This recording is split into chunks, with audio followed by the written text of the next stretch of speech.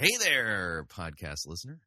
Chris Roseborough here, right at the front of the podcast. Just want to remind you, Fighting for the Faith is listener-supported radio. You know that, right? Yeah, it is. If you don't already support us financially, we truly can use your help. So get on your computer, go on over to fightingforthefaith.com, click on one of the friendly yellow buttons, and support us. And, of course, if you would like to do it the traditional way, make your gift payable to Fighting for the Faith, and then send that to Post Office Box 508, Fishers, Indiana, zip code 46038. And let me thank you for your financial support because we truly can't do what we're doing here without it. All right, on to the program. I enjoyed making it. I hope you enjoy listening to it. Here we go.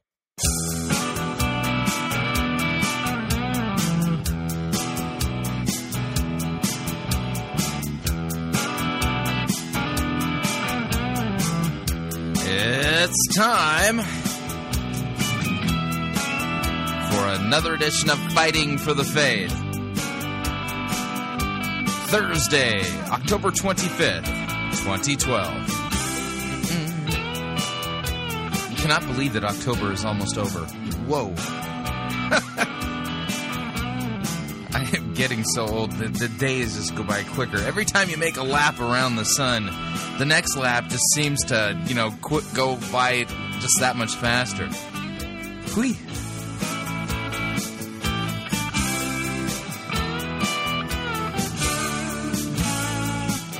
Thank you for tuning in. You're listening to Fighting for the Faith. My name is Chris Roseborough. I am your servant in Jesus Christ, and this is the program that dishes up a daily dose of biblical discernment, the goal of which, help you to think biblically, help you to think critically, help you compare what people are saying in the name of God to the Word of God. Folks, listen, there are a lot of teachers on television, Christian authors, leaders within the visible church.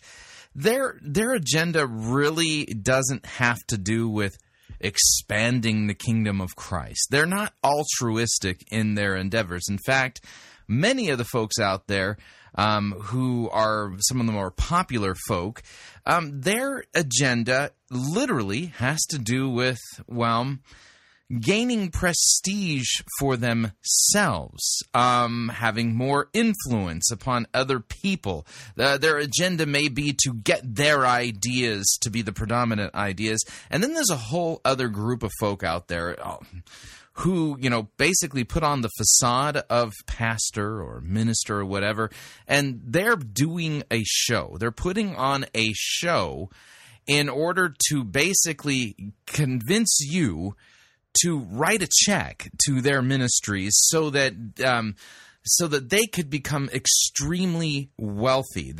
And what they do is they twist God's word like you wouldn't believe, and play upon basically the fears that we all commonly have regarding life. I don't know if you've noticed this, but living here on planet Earth, even if you live in the United States, it's just not all that easy.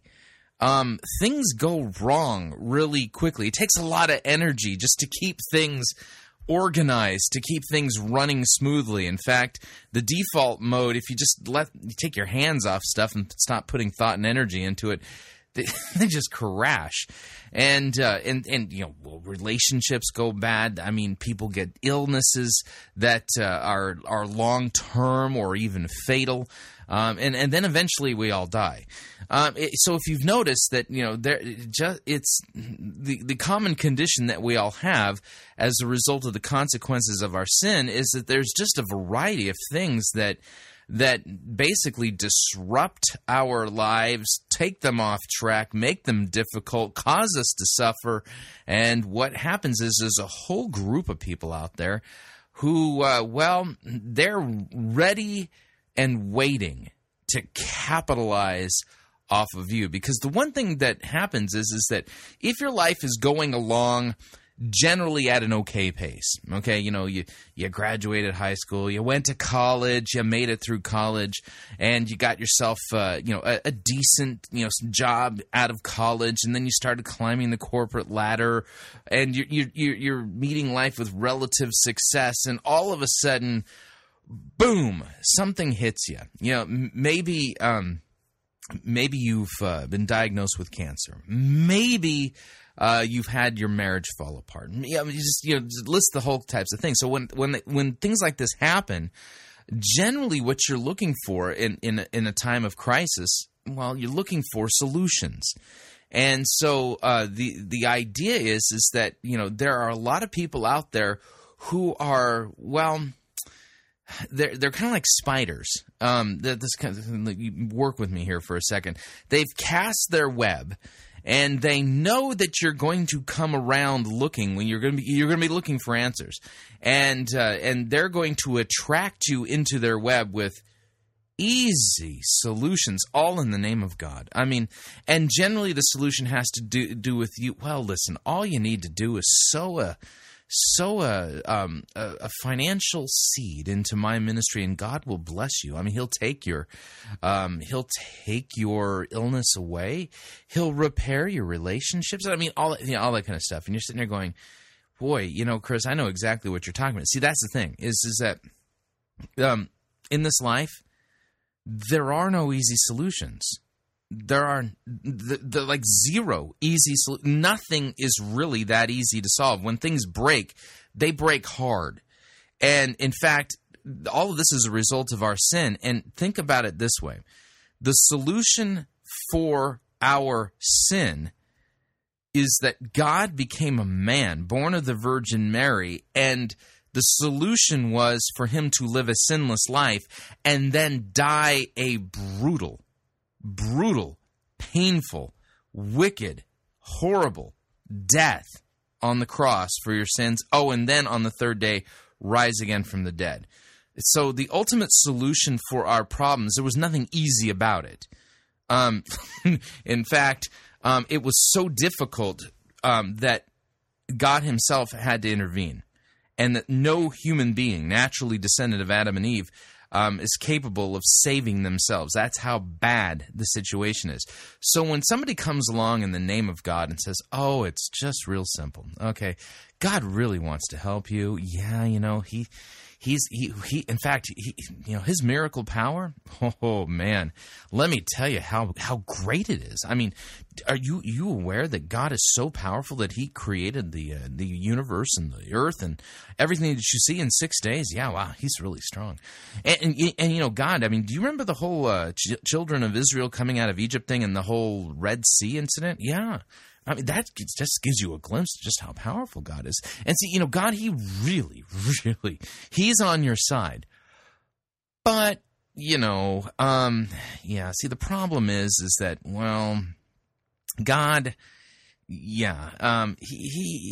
doesn't want you coming to him empty-handed. But don't worry. You can write the check to me. Just write the check to me, and then God will, he'll let loose with a little of that superpower that he has, and he'll just make your problem go away like that. I mean, and then all it takes is a check. And as crass and horrible as this sounds, folks, I mean, you got to understand, these charlatans make hundreds of millions of dollars every single year. I mean, I'm beginning to think that the charlatan version of Christianity, and it's not Christianity at all. This is a multi-billion-dollar industry when you take it, in total, when you consider how much all these people are making. And folks, God's miracles cannot be bought. They cannot be bought. In fact, God insists that his grace, his mercy, his peace, all of these things are given freely as a gift by God. The gospel is 100% free. And that's what Ephesians chapter 2, verses 8, 9, and 10 says. For by grace you have been saved through faith. It is not your own doing, right? It is all a gift, all right? So that nobody can boast. Nobody can boast. I mean, God's gifts are free. And the reason why Christians pay pastors and those who are engaging in outreach and preaching the gospel and stuff like that is because here on earth we still all have to pay our bills. But you should not be supporting ministers or ministries that basically are squandering your money and not preaching the gospel. Or worse, taking your money under the pretense that, that God's going to unleash his power as soon as your check arrives in their bank account. Nothing could be further from the truth. Nothing could be further from the truth at all. And what these people are doing, eventually they're going to have to give an accounting for every single dollar that they have scammed out of people in the name of God, because the commandments are clear. You shall not take the name of the Lord your God in vain. This is a form of blasphemy. This is exactly what it means to take God's name in vain, to hijack his name, to twist his Bible under the pretense of basically, putting on some piety so that you can get somebody to write a check to you, so that you can, so that God will unleash his miracle power. So, by the way, we're going to be listening to a gross and egregious example of this very shortly here on Fighting for the Faith. We have another Rod Parsley update, and I mean, it's breathtaking, his blasphemy. It's as if, well, for lack of a better way of putting it, it's as if he has no clue that he's actually going to have to stand before God and explain all of this. And that he's more than likely, unless God grants him repentance of what he's doing, he will end up in the hottest regions of hell. I mean, that's how horrible this is, how absolutely disgusting it is. And unfortunately, you got to understand this, is that a lot of pagans out there, okay, they're already dead in trespasses and sins and at war with God. And pagans collect excuses when it comes to not listening to Christians, not hearing the gospel and stuff like that. If you've ever spent time trying to share your faith with somebody, with people in your neighborhood, in your community, or whatever, then you'll notice that from time to time you run across the person who basically says, "Oh, those Christians, they're such charlatans. They're nothing but a bunch of money grubbing, whatever." Right? And the reason being is that their only exposure to, quote, Christianity is, well, from TBN or things like this, and this isn't Christianity. And the fact that the church has basically decided to acquiesce, to say, well, we got more important things to do, and not warn people and not make it clear that that isn't Christianity, as a result of it, there's just a lot of confusion out there. What is Christianity now? Is it the crazy lady with the purple hair on TBN telling you to send in your seed offering of $1,000 so that God will heal you? Or, fix your marriage or whatever? Is that what Christianity is? Or is it the person who attends a Roman Catholic church, prays the rosary, and believes in visions of the Virgin Mary showing up all over the all over the place in tacos and on stained glass, not on stained glass, but on plate glass windows, and on mold stains on the back of refrigerators, things like that. What is Christianity? This is a fair question to ask. And I think the right answer is Christianity is what Scripture says it is. Christianity believes, teaches, and confesses what the New Testament says about Christianity. It's what the apostles taught. The gospel is the good news that Christ died for our sins and was raised again on the third day, according to the Scriptures. 1 Corinthians 15. But the thing is that there's so much confusion out there that chances are that if you're listening to Fighting for the Faith and you're fairly new to the program, then you're listening because somebody told you that you need to listen, because what's being offered here are answers to questions and a refutation of a lot of the really gross, egregious stuff that's masquerading as Christianity, and when it really isn't. Keep listening and have an open Bible. This is a program that you must have an open Bible to really participate in and grow from. And the reason being is because anybody can say, God says, but it's a whole other thing to demonstrate that from the clear, written Word of God. That's the thing that we go to. That's the place where we go to hear what God has revealed regarding himself, what his will is for us, how we're saved, what's our problem, what's the solution, and how are we to move forward in all of that. Those are the answers that we're looking for. And you will find that when you begin to understand what the Scriptures truly teach regarding our condition, the solution that God gave us, the length by which he went to save us, and what the church has taught historically all the way from the beginning, you'll realize that Christianity really isn't all that hard to identify, define, and believe. But that the devil, because he is the great innovator, has come up with 1,001 different distractions and heresies, all designed to ensnare you, to keep you from believing the truth, and to get your eyes off of your crucified and risen Savior and get them onto anything other than him, like yourself, your own kingdom that you're building for yourself, signs and wonders, miracles, and the like. No. Keep your eyes on Jesus Christ. He is the author and the perfecter of our faith. All right, let's talk about what we're going to do on today's edition of Fighting for the Faith. First of all, I've got a brief Patricia King update that we have got to get to today. One of the things we do here at Fighting for the Faith is audience enhancement for the folks over at XP Media. So what I mean by that is that from time to time, apparently God the Holy Spirit has words that he needs to get out to particular people. And some of the folks at XP Media, in the past it's been Melissa Fisher. We haven't seen a Melissa Fisher video in like a long time. But Patricia King has picked up the torch, and apparently God the Holy Spirit speaks to her on a regular basis. And she has a word. It sounds like it's some good news. If you are a woman who has an herb garden in your kitchen, well, then this word's for you. But see, the thing is because there are like almost 7 billion people on the planet. We figured that, with the few hundred people that are going to see this over at XP Media, we better add our tens of thousands here at Fighting for the Faith, and help get the word out. I mean, because it's got to reach about 7 billion people to ensure that it's going to hit its target. So Patricia King has a fantastic good news for somebody who's a woman with an herb garden in her kitchen, and then we're going to listen to a money medley. Stevens Creek Church. They've got a big building project. You see these seeker-driven churches.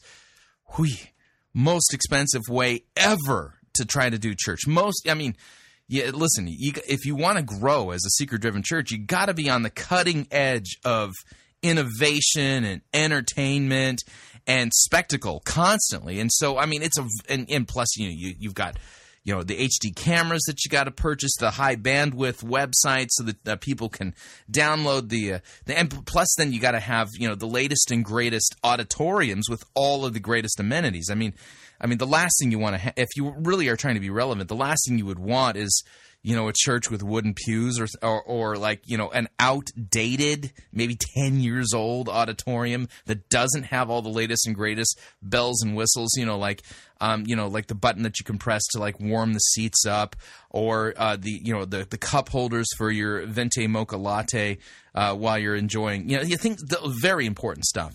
And plus, you need to set up, the ability for people to have good cell reception so they can tweet out during a church service. So, listen, that seeker-driven, version of doing church, very, very tens of millions of dollars a year. And so if you remember back, how long ago has it been since the Culps have been on Saturday Night Live? But 6-7 years ago, they were popular on, maybe even longer, maybe 10 years ago, they were popular on Saturday Night Live. But they made an appearance at Stevens Creek Church, so we're going to be playing their money medley because, Stevens Creek Church needs your money, and they need a lot of it. And then we'll take a break, and when we come back, we're going to be listening to Rod Parsley. Rod Parsley, are you familiar with that passage from Isaiah chapter 54, verse 17 that says, "No weapon formed against us shall prosper"? Have you ever wondered if the people who are using that verse to make lots of money are rightly handling God's word when it comes to that verse? Well, we're going to take a look at that passage and look at how Rod Parsley is mishandling that recently, in fact, this past week. And so we got, and then also it's hour number 2. We're going to be going back to Las Vegas to the Verve and listen to Vince Antonucci's latest sermon entitled, "You Can't Play It Safe and Please God." Apparently, if you live a life that's safe, that doesn't please God. So we're going to be listening to that. What I found interesting in listening to this sermon by Vince Antonucci is that it had a lot of the same elements in it from this sermon that we just reviewed of Pete Wilson called Holy Moses. Yeah, you'll see the parallels rather clearly. But anyway, we've got lots of ground to cover. And in fact, I'm thinking that today we got to play our warning. So, it's just the ethical thing to do.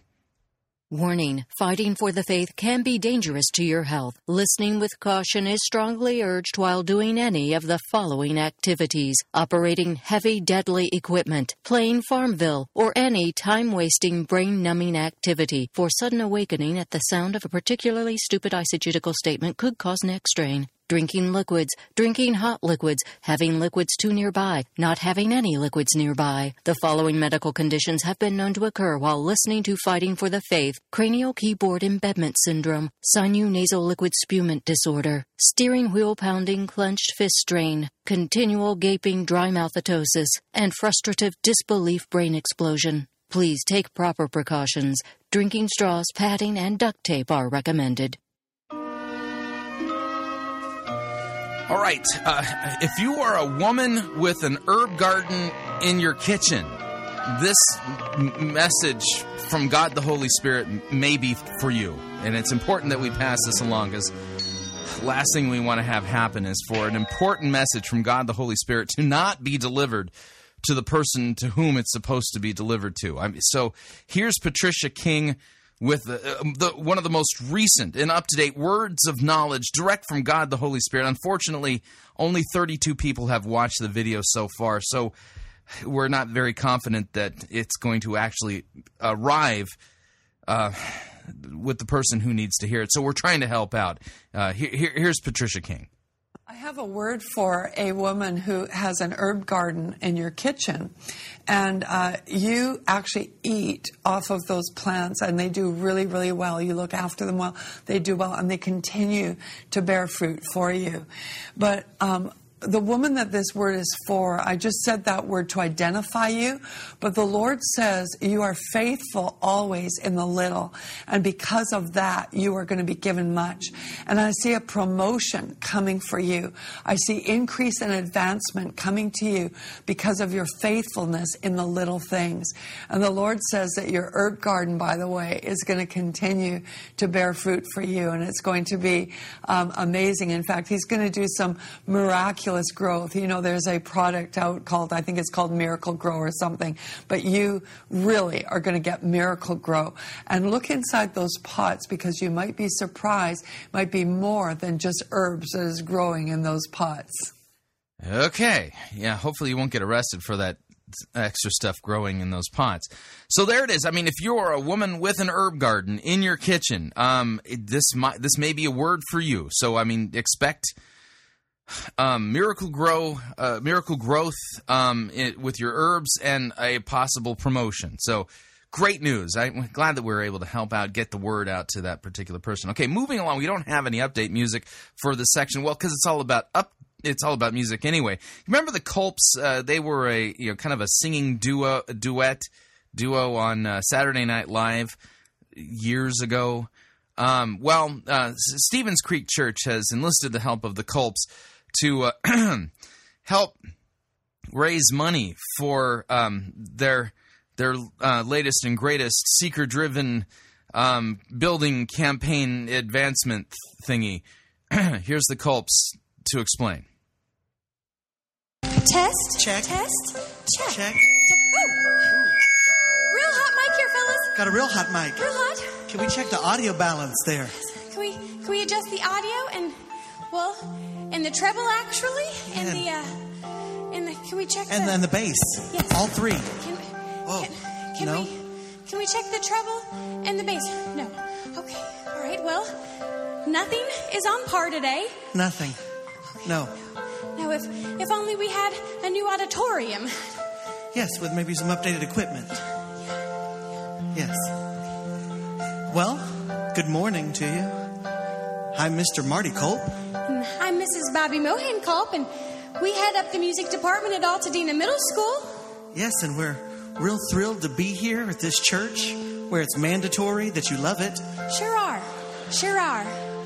Yeah. So, you probably noticed when you walked in today that there's a pledge card underneath your seat. Spoiler alert. We may ask for money. No arm twisting, though. No twisting of the arms. No. Now, it's sometimes awkward to talk about money, so let's ditch the shame. Grab some bills and some change, because I Love My Church is the name of the game. 2, 3, 4. Rumor has it. Rumor has it. Rumor has it. Rumor has it. Oh!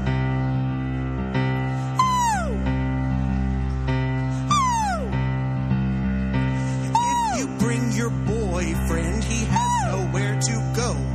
We need a brand new building with most seats on the flow. You bring your boyfriend, we'll gladly add more roads. Swaggy. We'll also add more bathrooms, make it easier to go. Wipe. Whoa, oh, oh, oh, oh, oh,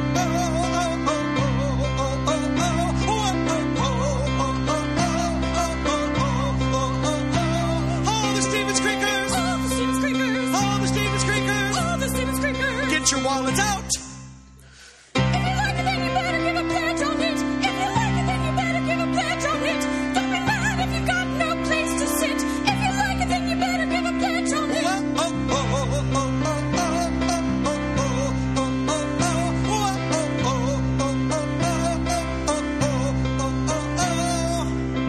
The best things in life are free, but not a new church building. We need your money. What we need. That's what we need. That's what we need. We need your money. That's what we need. That's what we need. Are you comfortable? I didn't think so. Everybody look to the left. Everybody look to the right. Do you feel that? Yeah, space is really tight. That's why we need your money, money, money. We're gonna need your money, money, money. It's gonna be a real drag if you focus on the price tag. It's all about the cha-ching, cha-ching. You can give your ba-bling, ba-bling. Gonna need a new space. We wanna reach this whole place.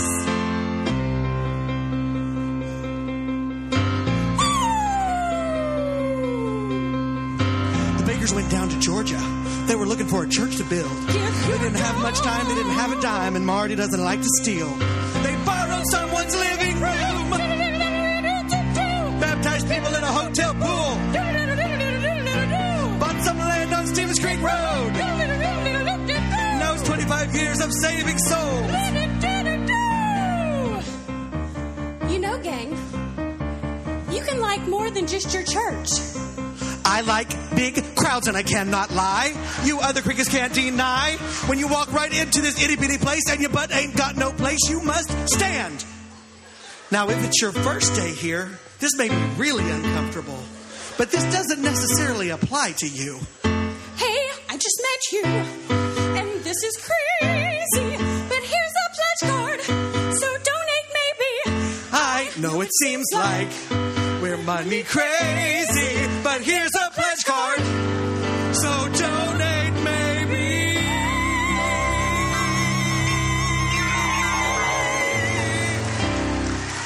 Thank you. Oh, thank you, sir. Yeah, so it's all about they need your money, because the seeker-driven church model is the most expensive model to do church on the planet, and the most wasteful too. I mean, you've got to have a huge state-of-the-art building with all the latest bells and whistles. You have to you basically hire a small army of stage dressers, and then you've got your praise band folk, and you're constantly updating your stage for your different themes for your different sermon series, and man, it's the most expensive out there. And in order to continue to grow your seeker-driven megachurch, you got to continue to grow it, because one of the things they don't discuss too much out in the open, but I've been to enough of the seeker-driven seeker-driven leadership conferences that I know all about it, is that young seeker-driven pastors are encouraged to, the term that they use is dress for the wedding. Now, if you've never heard this term before, let me explain it. It goes like this, is that seeker-driven pastors are kind of like salespeople, okay? And what I mean by that is this, is that there are certain corporate organizations that look for young, highly intellectual, but also driven, kind of money-driven folk out there. And what they do is that they hire them to be their salespeople. And no sooner do they get into their position that they're trained and they start to sell, then their sales manager will say, you know, man, you are smart. Oh, yeah, you know, listen. I don't know why you're driving that old beat-up Dodge. I mean, somebody as smart as you, I mean, your future's bright. You're not going to be driving a Dodge for a living. No. Come over here. In fact, why don't we do this? On our lunch, let me take you out to the Jaguar dealership and let's go take a look at some of the Jaguars. And you're going, a Jag? Really? Me? Oh yeah. This is your thing.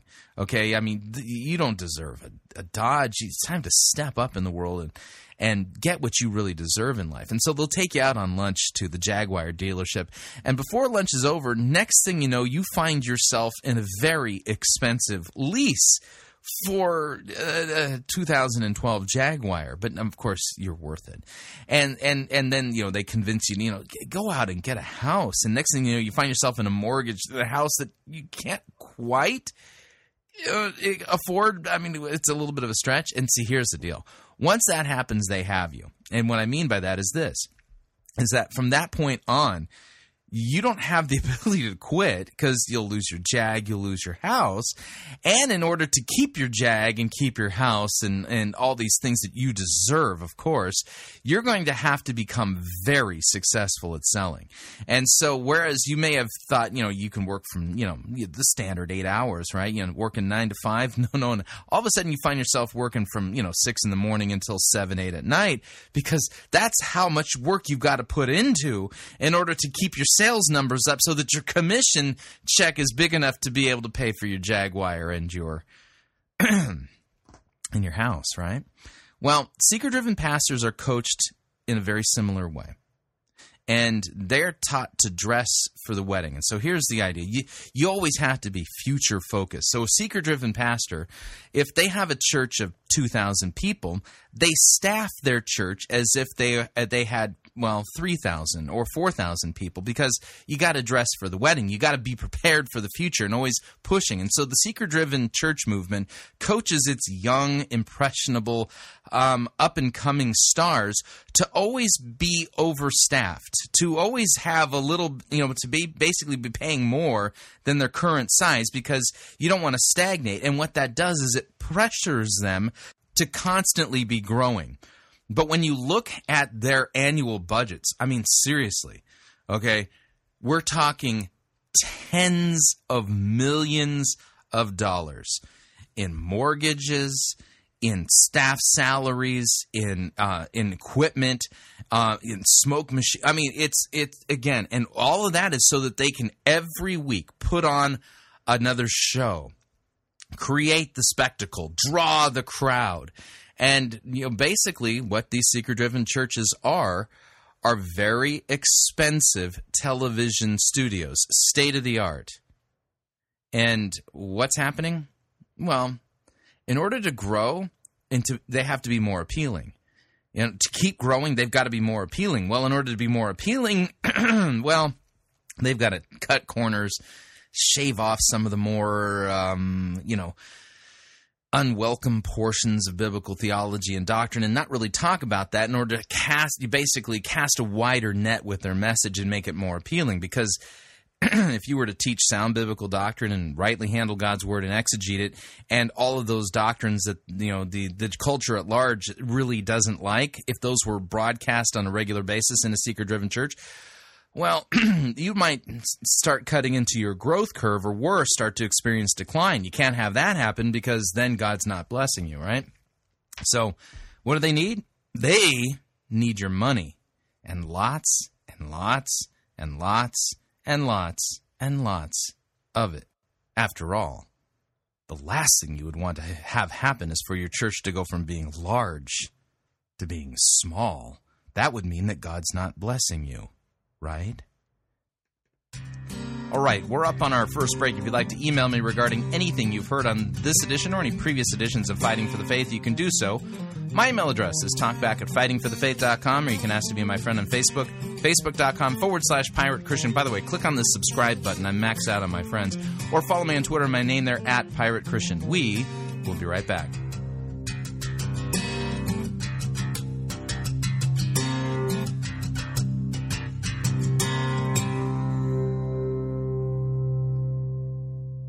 Relevance Schmelevance. We preach Christ crucified for our sins. You're listening to Fighting for the Faith. You're listening to Pirate Christian Radio. We'll be taking your false doctrine now.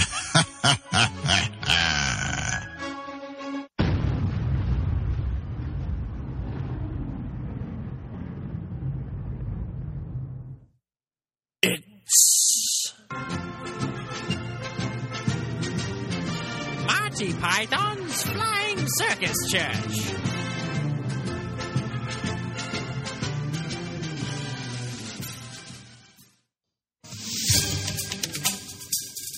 Let's face it, it's a visual age, and the old Bible is impractical and irrelevant. But that shouldn't hamper your spiritual growth. If you're tired of all those words like atonement, sin, justification, and all that deep stuff about God, look no further. Announcing The Massage, a new Bible version that puts you and your personal needs central. Written in a style familiar to readers of the National Enquirer, The Massage concentrates on making you feel good rather than filling your head with all those doctrines that clutter the older Bibles and disrupt unity. So if you've lost that loving feeling, pick up your copy of The Massage today. It's available at your local Jesus and Me stores and at airport terminals worldwide.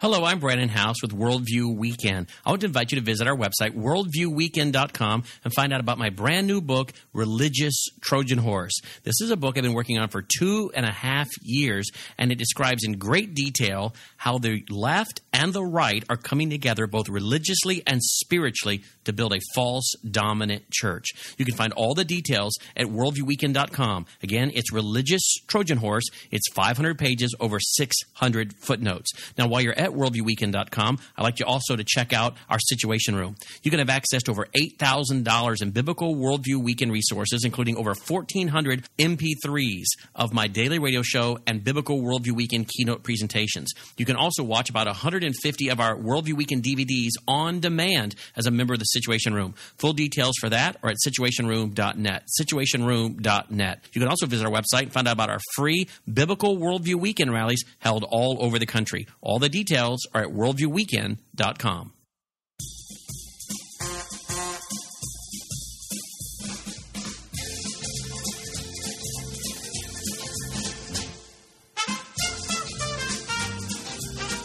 Keep more of your money in your pocket. Hi, Chris Roseborough here. If you're planning to travel anytime in the near future, then don't pay more for airfare, hotel rooms, or rental cars than you need to.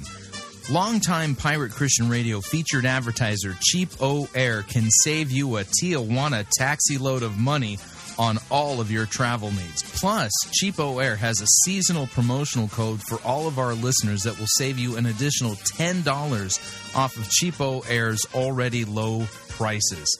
Visit piratechristianradio.com/cheap. Write down the promo code and then click on the banner and then book your travel today.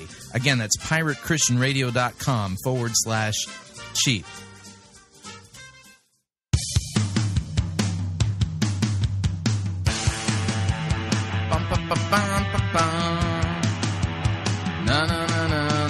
All right, we're back.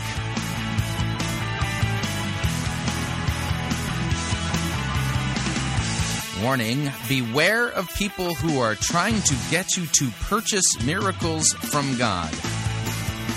Yeah, God's miracles cannot be bought. He gives them all out for free. Just a reminder, Fighting for the Faith is listener-supported radio. That means we depend upon you and your generous gifts and financial contributions in order to continue to bring Fighting for the Faith to you and to the world. Yes, that's right. We survive with your generous gifts, but we don't use them to dress for the wedding. In fact, we keep a very low overhead here at Pirate Christian Radio and Fighting for the Faith. And I don't have a jet. My wife and I own one car. We don't live in a huge house. In fact, we rent. Things like that. So the idea is that we're very responsible with the money that you give us, because you're partnering with us so that we can preach the gospel and help people have the blinders lifted off of their eyes so that they can see that they're being deceived by people who are taking advantage of them in the name of God, and so that they can get into churches where they're hearing the gospel and hearing God's word rightly taught. That's the idea behind Fighting for the Faith. If that sounds like something you would support, or you benefited from that yourself, then visit our website, fightingforthefaith.com. Click on one of our friendly yellow buttons. One says donate, the other says join our crew. The join our crew button, you're signing up to contribute $6.95 every month to the ongoing work and mission of Fighting for the Faith and Pirate Christian Radio. And if you'd like to specify the amount that you would like to contribute, you could do so by clicking on the donate button, or you can make your gift payable to Fighting for the Faith and then send that to Post Office Box 508, Fishers, Indiana, zip code 46038. Time for a Rod Parsley update. Here we go. Don't want no loving, don't want no kissing, don't want no gal to call me honey. Don't want my name in the Hall of Fame, just want a big fat pile of money. Give me that almighty dollar for that lettuce, hear me holler. Give me buckets full of ducats, let me walk around and waller in Mazuma, El Dinero, wanna be a millionaire. Give me money, money, money, money, money. I want that green ammunition, that's the stuff for which I'm wishing. Fill my closets with deposits, I'm a demon in addition. Give me shekels, give me pesos, let me see their smiling faces. Money, money, money, money, money. Wanna get me a suit that's made out of loot and whistle to wear it in green. I got that monetary-itis like speeches like King Midas. Want that golden touch is what I mean. Give me that old double eagle. Want that tender that is legal and financially, substantially, any sum I can inveigle. Want to live in regal splendor with that loving legal tender. Money, money, money, money, money.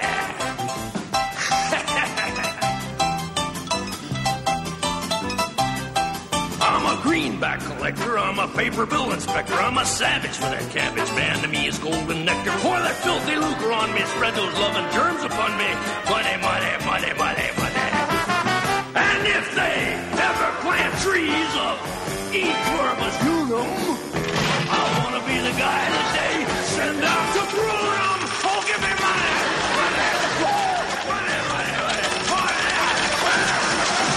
Yeah, there we go. Money, money, money. That's Dr. Teeth from The Muppet Show. All right, so are you ready? Get your helmets on, or your tinfoil pyramid hats, or whatever. What you're about to hear is probably one of the most egregious and horrible examples of somebody twisting God's word and covering himself in the Bible and Bible verses in order to make merchandise of people. Here is Rod Parsley and his segment from a recent edition of his program entitled No Weapon Formed. Here we go.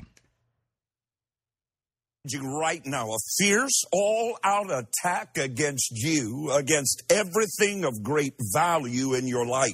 But my dear, dear friend, your commander-in-chief has full supremacy, absolute authority, and he's decreed and declared that no weapon formed against you shall prosper. On this broadcast, you're about to discover how to receive for yourself his miraculous anointing of provision and protection. Stay right where you are. I'm Rod Parsley.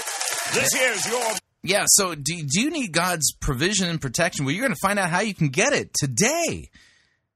How much do you want to bet that this involves sending money to Rod Parsley? Let's continue. Right where you are. I'm Rod Parsley. This here's your breakthrough. Your relationships, your health, your finances may be under attack. But today, the ancient words of the prophet Isaiah reverberate down through the ages. No weapon formed against you shall prosper. Now, from the high-definition studios of World Harvest Church in Columbus, Ohio, it's time for your breakthrough.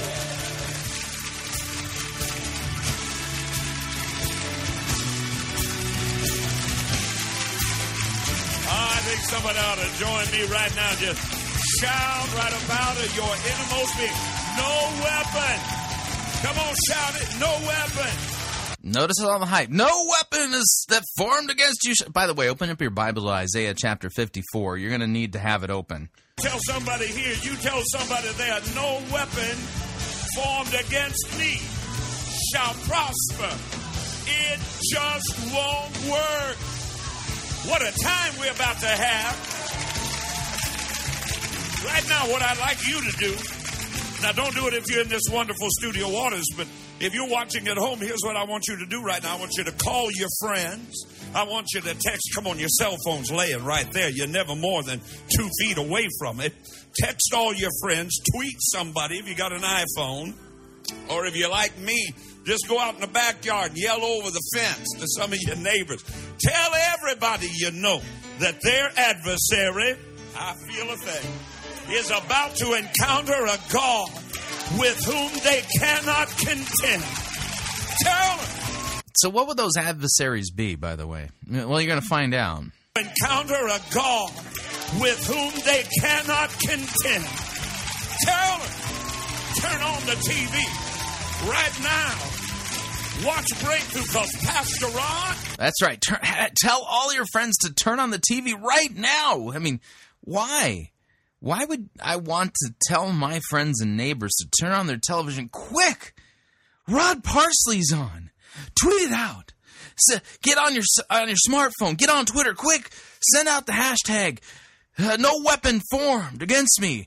And let all your friends... You got to turn into Rod Parsley right now. Well, why would that be? Well, you're going to find out.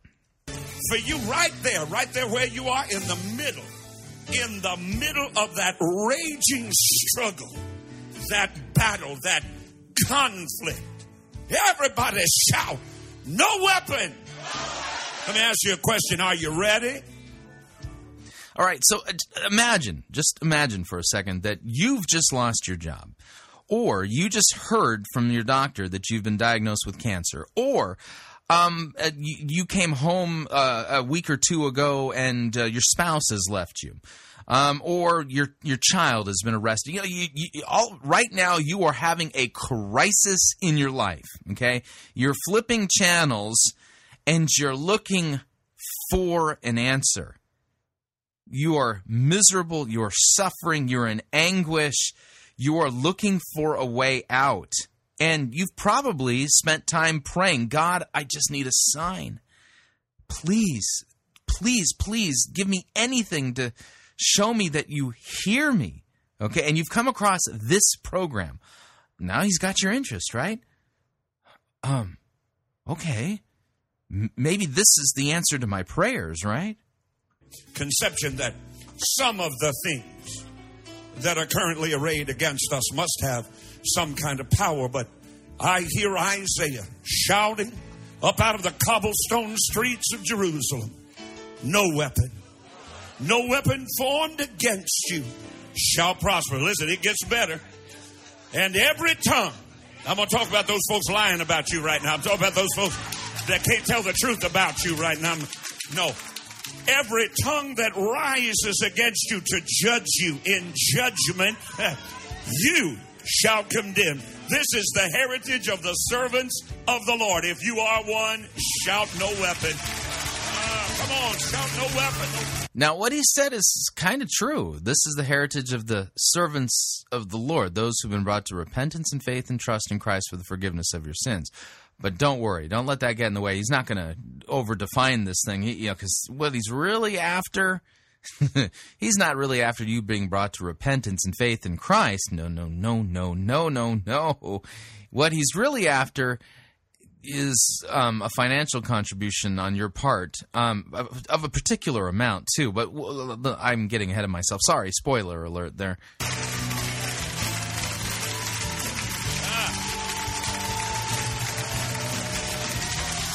I'm ready to make a declaration.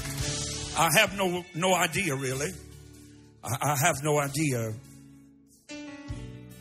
what weapon in the arsenal of your adversary that he's chosen to use against you today. Okay, now here comes the litany of weapons. What kind of weapons are we talking about here? Well, listen.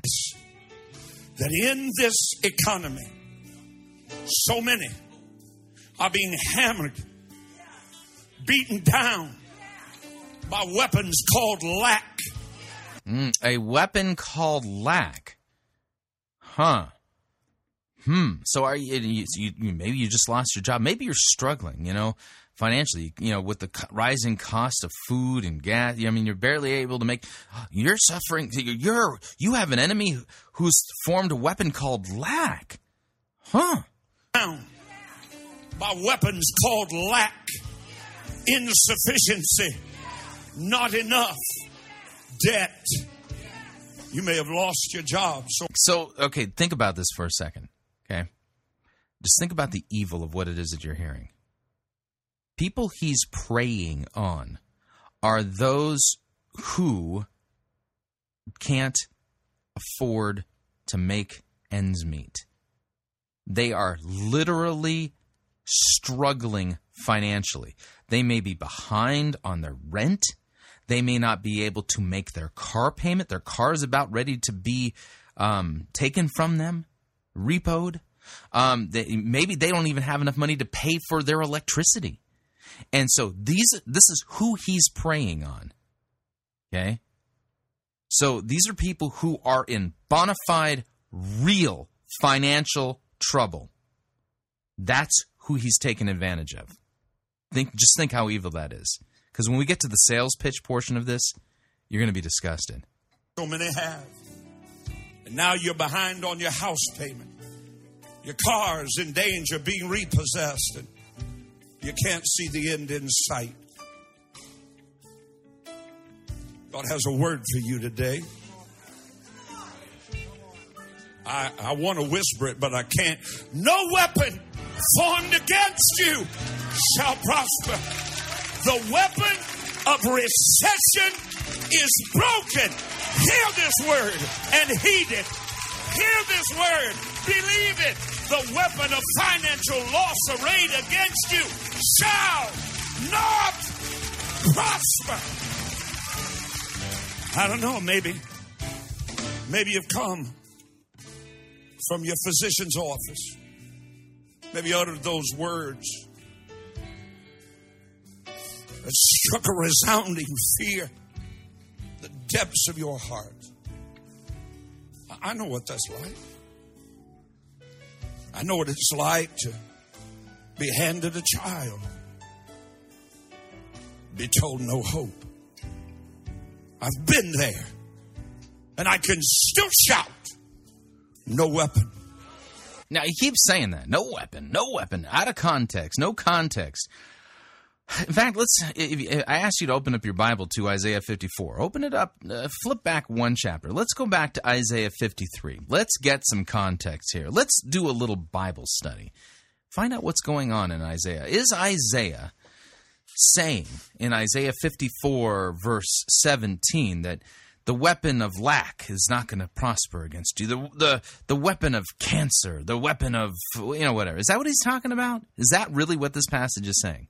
Well, the only way we're going to figure that out is using our three primary rules for sound biblical exegesis. And they are context, context, and context.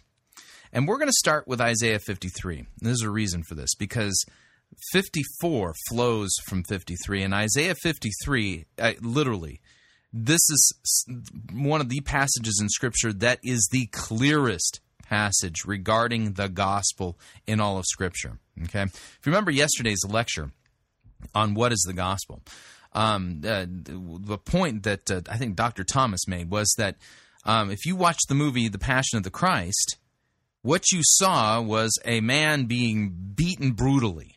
Okay, absolutely beaten senseless. One of the worst cinematographer. I don't even know the right word. One of the worst movie depictions of somebody being scourged ever. Right, and very accurate. Okay, you saw this, but the thing is that watching that movie, you didn't actually hear the gospel. And here's the reason why. Is because there is a theological significance attached to the crucifixion of Christ that is not stated while he's being crucified. It comes before in Isaiah, and it comes after in the writings of the apostles, telling us what was going on there while that was occurring. To the untrained observer, all they saw when Jesus was being crucified was a guy being crucified. That happened all the time in Jerusalem during the time of the Roman occupation, right? People were crucified, regularly. What made this crucifixion any different than any other? Okay, well, here's what Isaiah 53 says. Who has believed what he has heard from us? And to whom has the arm of the Lord been revealed? For he, that's Christ, grew up before him like a young plant, and like a root out of dry ground. He had no form or majesty that we should look on him, and no beauty that we should desire him. He was despised and rejected by men, a man of sorrows and acquainted with grief. And as one whom men hide their faces, he was despised, and we esteemed him not. Surely he has borne our griefs and carried our sorrows, yet we esteemed him stricken, smitten by God, and afflicted. But he was pierced for our transgressions. Transgressions, we're transgressors. We have all transgressed God's holy laws and his commands. Each and every one of us stand guilty before God of sinning against him and against our neighbors, right? But Christ was pierced for our transgressions. He, Jesus, was crushed for our iniquities. And upon him was the chastisement, or the punishment that brought us peace. And with his wounds we are healed. All we like sheep have gone astray. We have turned every one to his own way, and the Lord has laid on him the iniquity of us all. He was oppressed, he was afflicted, yet he opened not his mouth. And like a lamb that is led to the slaughter, and like the sheep that before its shearers is silent, he opened not his mouth. By oppression and judgment he was taken away. And as for his generation, who considered that he was cut off out of the land of the living, stricken for the transgressions of my people. And they made his grave with the wicked and with a rich man in his death, although he had done no violence, and yet there was no deceit in his mouth. Yet it was the will of the Lord to crush him, and he has put him to grief. When his soul makes an offering for guilt, he shall see his offspring, and he shall prolong his days. The will of the Lord shall prosper in his hands, and out of the anguish of his soul he shall see and be satisfied. And by his knowledge shall the righteous one, my servant, make many to be accounted or reckoned righteous, and he shall bear their iniquities. Therefore I will divide him a portion with the many, and he shall divide the spoil with the strong. Because he poured out his soul to death and was numbered with the transgressors, yet he bore the sin of many and makes intercession for the transgressors. Chapter 54. Sing, O barren one who did not bear, break forth and sing into singing and cry aloud, you who have not been in labor. For the children of the desolate one will be more than the children of the one who is married, says the Lord. Enlarge the place of your tent, and let the curtains of your habitations be stretched out. Do not hold back. Lengthen your cords and strengthen your stakes. For you will spread abroad to the right and to the left, and your offspring will possess the nations and will people the desolate cities. Okay, and this is talking eschatologically here.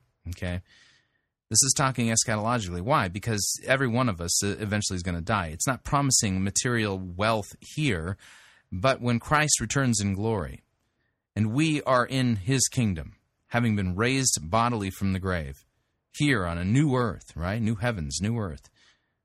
We're going to spread forth, right? We will inherit the earth itself. This is what this is referring to. Fear not, for you will not be ashamed. Be not confounded, for you will not be disgraced.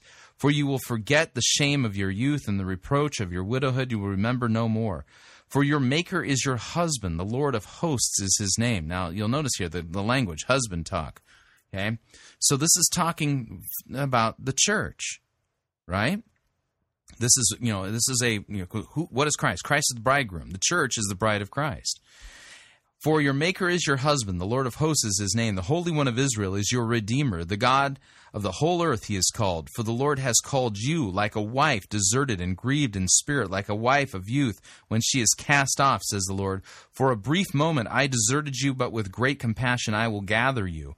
In overflowing anger for a moment I hid my face from you, but with everlasting love I have compassion on you, says the Lord, your Redeemer.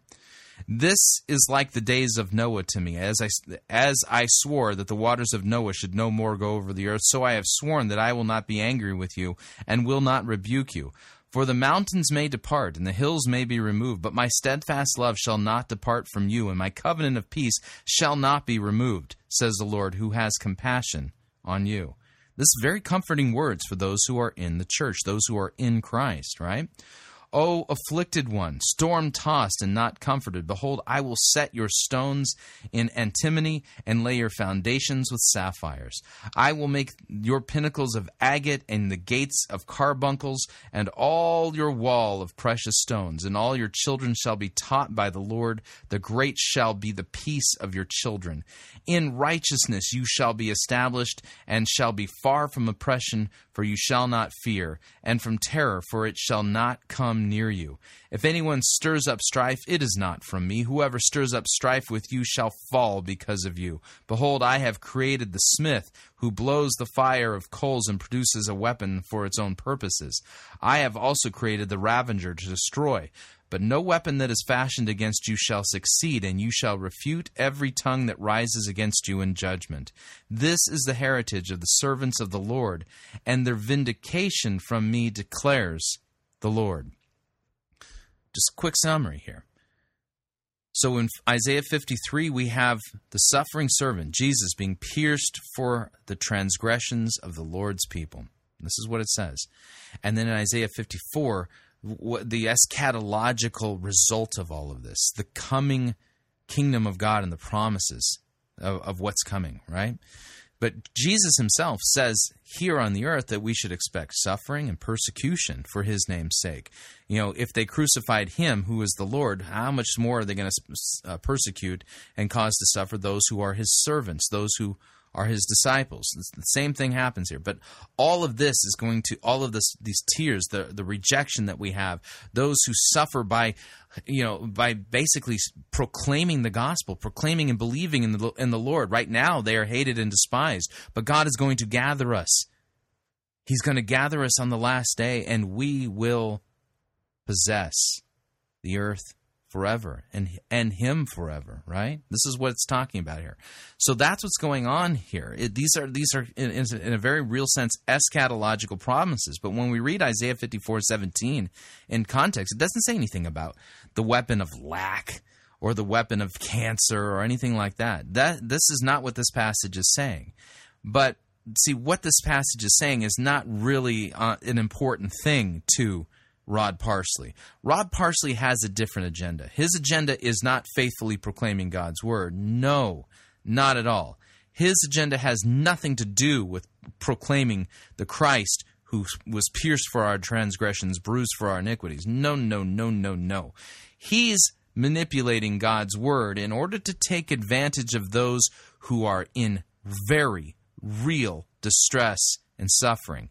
This man, well, he's like a shark, because a shark smells blood in the water. That's what he is. People who are wounded and grieving and suffering, that's like blood in the water. And he's the shark that's circling, and he's about to take a big bite out of those people who are already suffering. All with the assurance that, oh, don't worry. Don't worry, God wants to help you, but, yeah, you need to give me money first. That's all coming. Here we go. I've been there. That report said cancer. And I'm here to tell you, I can still shout, no weapon. Let me declare the decree of the Lord. Let me speak the law of the Lord over your physical situation right now. No weapon, not cancer, No weapon, no malady, no malfunction, no disease shall prosper. No infirmity. It's broken. Maybe it's your children. Maybe it's your children. Maybe there's a situation going on there that keeps you pacing the floor at night, and though you seek for it desperately, no peace comes. No rest comes. You fall over and go to sleep a few hours out of exhaustion, sleepless night after sleepless night. And believe me, if that's you right now, there's in the natural reason to be gravely concerned. Recent statistics show that 45 teenagers die every day in America. And the top 3 killers are accident. Okay, so let's review here. Who's he trolling for? Those who are financially strapped, right? Who can't pay their bills. Those who've received a diagnosis from the doctor and it's not looking good. Those whose children have died. Okay? These are the people he's trolling for. And he's going to offer a simple solution. Murder and suicide. Our children are taking their own lives. I read those statistics and I think you've been on this planet 12 years. How can you get so distressed in 12 years that you would take... Oh, he sounds so compassionate, doesn't he? That you would take your own life. Why is it that such relentless warfare raises up and is being waged against our teenagers? It's very simple. The adversary hates them. Not because of who they are today, but because he knows what they have the potential of. Oh, brother. Oh, yeah. Satan is waging a war against children because they have the potential to do something great in the world. Knows what they're going to accomplish for the kingdom of Almighty God, because we will not let them go.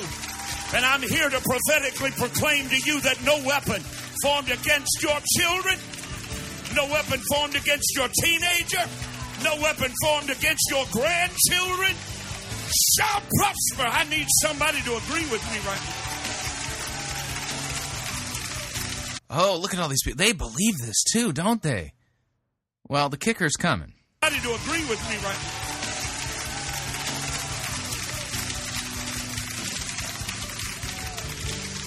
now. Now, I know that you want your children protected. Oh, yeah. I want my children protected. I mean, you may take a risk yourself, but you want your children protected. How can I have my children? I don't want them to be at risk. I don't want the devil to war against them. How can I ensure that my children will be protected? From the entrapments of the adversary. So let me encourage you right now. Oh, please do. Entrapments of the adversary. So let me encourage you right now. Lay hold of the promise of Isaiah 54:17. So I just need to lay hold of a promise. Okay? Notice the word. Lay hold of a promise. Is a promise something you have to pay for? Okay, for instance, if I were to say to you, I promise that tomorrow I'm going to do X, Y, or Z for you. I promise I'm going to do that. Is that something you have to pay for? No, if I'm promising to give you something, then it's a gift. It's given as a promise. It's not something you have to buy. A promise is a promise. So here he's saying, lay hold of the Isaiah 54:17 promise. But apparently, promise means something different to him than it does to the rest of the world. Listen. If you're weary from the battle and you want with all your heart to have God Almighty step in and say, I've got this now. Okay, so... And you need to lay hold. So if you want God Almighty to step in and say, okay, I got this now. Okay, so you can sit down. God's going to fight your battle for you, right? So, I mean, it sounds like a great thing. Wow. Yeah, okay, so I need to lay hold of the promise. And if I'm so tired and weary that I want God to kind of like tap in, think of like a wrestling match, tap in, and him say, don't, just step out of the ring. I got this now for you. Oh, yeah, that sounds helpful, doesn't it? How do I get that to happen? With every ounce of dogged faith you can find in your being right now. And I can tell you right now, there is a supernatural flowing forth of the gift of faith. I'm here to tell you, you're about to be able to take a step of faith that you had no idea you could take, because there's an infusion of the supernatural gift of faith coming to you right now. So I can take a supernatural step of faith? This is an opportunity that has all of a sudden just magically appeared? Already it's starting to sound, uh-oh. Natural gift of faith coming to you right now. Tell him that I'm going to take you at your word. I'm going to stand up in faith and I'm going to sow an Isaiah 54:17 seed of $54.17. Listen to me. There it is. I thought you said it was a promise. So if I want God to, tap me on the shoulder and say, all right, I got this now. You go sit down. I need to step out in faith and sow an Isaiah 54:17 seed. By sowing a seed of $54.17. Remember, who's he trolling for? People who can't even pay their rent or their mortgage or their car payment. Okay? So they're going to give up $54.17 to demonstrate to God that they're stepping out in faith, so that God will see that and go, okay, good, now I know you believe, so I'm going to help you. He's selling God's promises. 17 cents only matters because that's the instruction that God placed in my spirit for you today. So God placed this instruction in Rod Parsley's spirit today. Maybe that's why Isaiah 54:17 says nothing about sending money to Rod Parsley, because he says that God put that into his heart. Don't believe it. Reason word. Could I encourage you, if God asks you to do some great thing, you do it. I'm asking you to take a very simple step of faith toward God, to obey a very simple instruction. Yeah, an instruction that is not in the Bible, but an instruction that God gave directly to Rod Parsley. See, he's the prophet now, not Isaiah. See, God told him to tell you to give him $54.17. Lord God, to obey a very simple instruction. Because when Naaman obeyed that instruction, the miracle of God was released, just like I'm believing with you right now. Naaman didn't give $54.17 to Elisha. I can perceive it. I can perceive that virtue's going forth out of me. I feel your faith pulling on me right now. Somebody in this studio audience is sitting here right now saying, could it be? Could it be? Could this be my moment? Could this be my word? Could this be my opportunity? Right now, you have a need. And you've received an instruction. You have a need, and you've received a direct instruction from God through the prophet Rod Parsley. And you've received an instruction.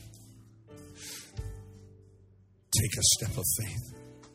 Respond in faith right now, because your miracle only manifests by what God does. You're not responsible to perform a miracle, only to begin one with a seed. And the miracle of God becomes manifested by what he does when you simply obey. Go to the phone. Do it right now. Go to the phone. Right now. This is a moment of faith that may never, ever... No, it's a moment of fleecing. And mark my words, Rod. You will have to give an accounting to God for this blasphemy, for every penny that you stole from these people who were down on their luck, down on life, who were suffering, and you bled them dry with your false promises from God. faith that may never, ever, ever be repeated again. But God is saying, if you're hearing this word, take hold of it. Seize this moment. Claim this word right now as your own word and say, God, that's me. That's my family. That's my business. That's my ministry. That's my church. God, those are my children. That's my marriage. So I feel the adversary releasing his stranglehold. Are you going to your phone? Yeah, just quick, call him. Send in your $54.17 so that God can defeat the adversary in your life.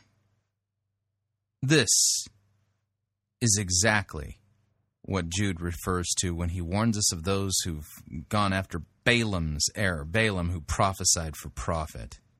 This is what the scripture warns us about those who make merchandise of you in the name of God. This is what it means to take God's name in vain. If you think taking God's name in vain is typing into your smartphone messaging system, OMG, believe me, it's way worse than that. This is what blasphemy sounds like. This is what it means to take God's name in vain. To literally rob those who are suffering, promising them release, and all they have to do is give you money. There will be a day when we see men like Rod Parsley thrown into the lake of fire, and we will rejoice at the judgment of God over such men as this. Man, utter blasphemy. If you have been hoodwinked by people like this, understand this. This isn't Christianity, and God is not speaking to this man. You want to know the truth? Find out about Jesus. Read the apostles. God doesn't sell his miracles. He loves you, and he's offered you the miracle of forgiveness of your sins for free and gratis. He is your loving and eternal Father who takes care of your needs purely out of his love for you, and you do not have to buy miracles from him. And anybody who says otherwise is an agent of the devil. Don't listen to them. All right, we're up on our second break. If you'd like to email me regarding anything you've heard on this edition or any previous editions of Fighting for the Faith, you can do so. My email address is talkback@fightingforthefaith.com, or you can ask to be my friend on Facebook. It's facebook.com/Pirate Christian, or you can follow me on Twitter. My name there @Pirate Christian. We'll be right back.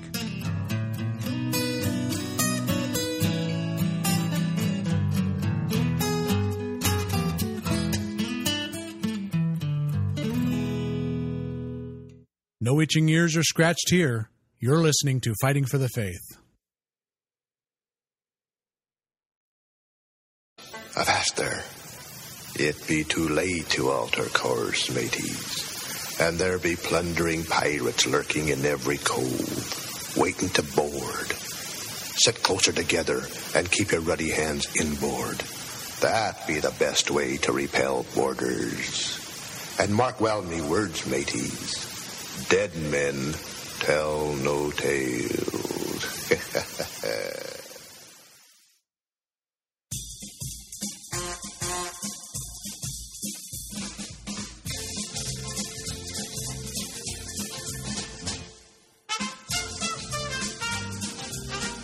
Keep more of your money in your pocket. Hi, Chris Roseborough here. If you're planning to travel anytime in the near future, then don't pay more for airfare, hotel rooms, or rental cars than you need to. Longtime Pirate Christian Radio featured advertiser Cheap O Air can save you a Tijuana taxi load of money on all of your travel needs. Plus, Cheap O Air has a seasonal promotional code for all of our listeners that will save you an additional $10 off of Cheap O Air's already low prices. Visit piratechristianradio.com/cheap. Write down the promo code and then click on the banner and then book your travel today. Again, that's piratechristianradio.com/cheap.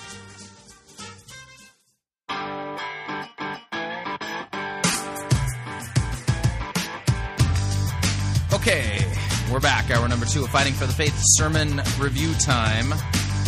Going back to Las Vegas.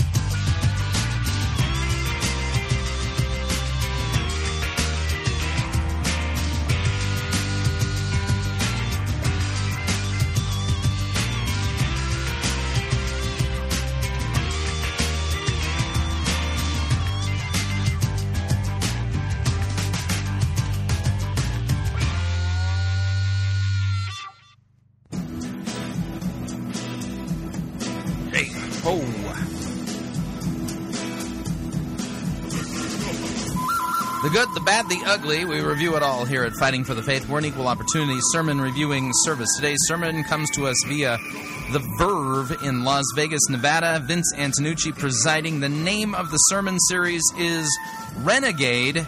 You Can't Play It Safe and Please God. Now, that name for the sermon ought to basically have red flags going off in your head right now. Here's the question. How do we please God? Do you think you please God by living dangerously? Do you please God by obeying His law? Or do you please God by believing in Christ and having His righteousness accredited to you? By the way, the last one, that's the biblical answer, and that's not the one that Vince Antonucci gets to. And what's really fascinating about this sermon, this is the second in the series, he's going to make an apologetic, a case for not giving us Bible stories, but going outside of the Bible to find examples of people that are living this way. So you're going to hear him literally argue, the Bible was so long ago, and those people, they're not, relevant now. So let's look at examples of this in, modern day life. No joke. So, without any further ado, let's kill the music. Here is Vince Antonucci and his sermon entitled Renegade, You Can't Play It Safe and Please God. Here we go. This problem is probably a problem in your own life, but it's bigger than that. It's a problem with our entire culture, and you know it. The problem is that we're all sinners in need of a Savior? Is that the problem? Because that's the problem that Christianity addresses. What's the problem that you're talking about, Vince? Is that we play it safe. The problem is that we live in an age of apathy because we play it safe. We live in a kingdom of boredom. We've been mesmerized by the mundane and lulled into mediocrity. We live in this kingdom of boredom in an age of apathy, and our... By the way, tomorrow's edition of Fighting for the Faith, I'm going to be playing a good sermon from Pastor Gervais Nicholas Edward Charmley. I think it's entitled, Thank God for the Mundane. Yeah, you're not going to want to miss it. That's going to be the counter anchor to this thing that is disguised itself as a sermon that you're listening to right now. War cry is whatever. There's a New York beat poet named Taylor Malley, and he has this great poem called Totally Like Whatever, It goes like this. He says, in case you hadn't noticed, it has somehow become uncool to sound like you know what you're talking about or believe strongly in what you're saying. Invisible question marks and parenthetical you-knows have been attaching themselves to the ends of our sentences, even when those sentences aren't like questions, Declarative sentences, so-called because they used to declare something to be true as opposed to other things which were, not, have been infected by a totally hip and tragically cool interrogative tone, don't think I'm uncool just because I've noticed this. This is just the word on the street, It's like what I've heard. I have nothing personally invested in my own opinions, okay? I'm just inviting you into my uncertainty. What has happened to our conviction? Where are the limbs out on which we once walked? Have they been, chopped down with the rest of the rainforest? Or do we have, nothing to say? Has society become, so totally, absolutely, that we've gotten to the point where it's just whatever. And so actually, our disarticulationness is just a clever sort of thing to disguise the fact that we have become the most aggressively inarticulate generation to come along since, a long, long time ago. I entreat you, I implore you, I exhort you, I challenge you to speak with conviction, to say what you believe in a manner that bespeaks the determination with which you believe it. Because contrary to the wisdom of the bumper stickers, it is not enough today to simply question authority. You have to speak with it too. Kind of a cool poem. And he's right. The problem, though, is that we've got nothing to say. And we've got nothing to say because we're barely living life.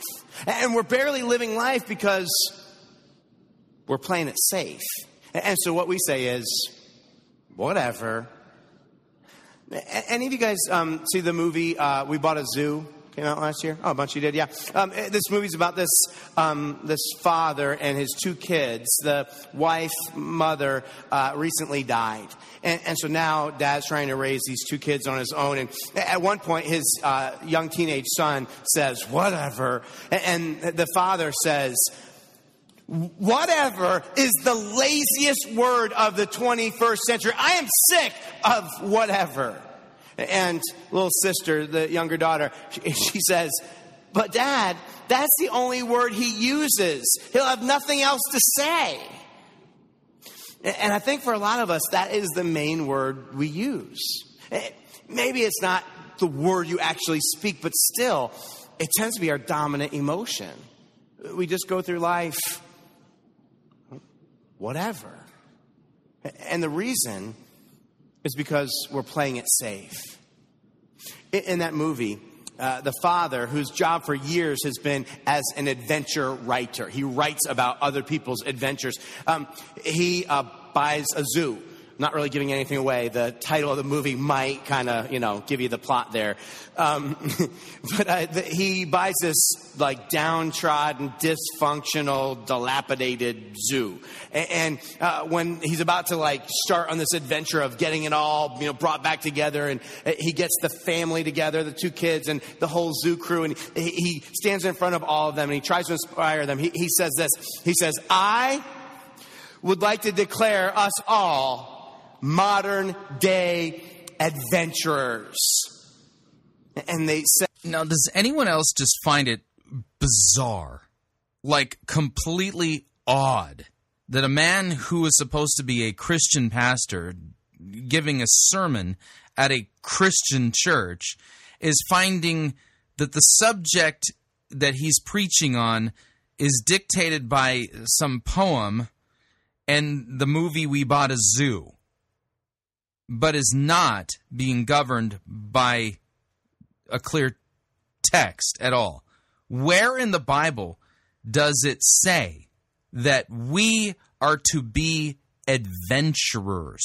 Okay, I would point you to passages that say quite the opposite. For instance, we could look at, say, 1 Thessalonians chapter 4, okay?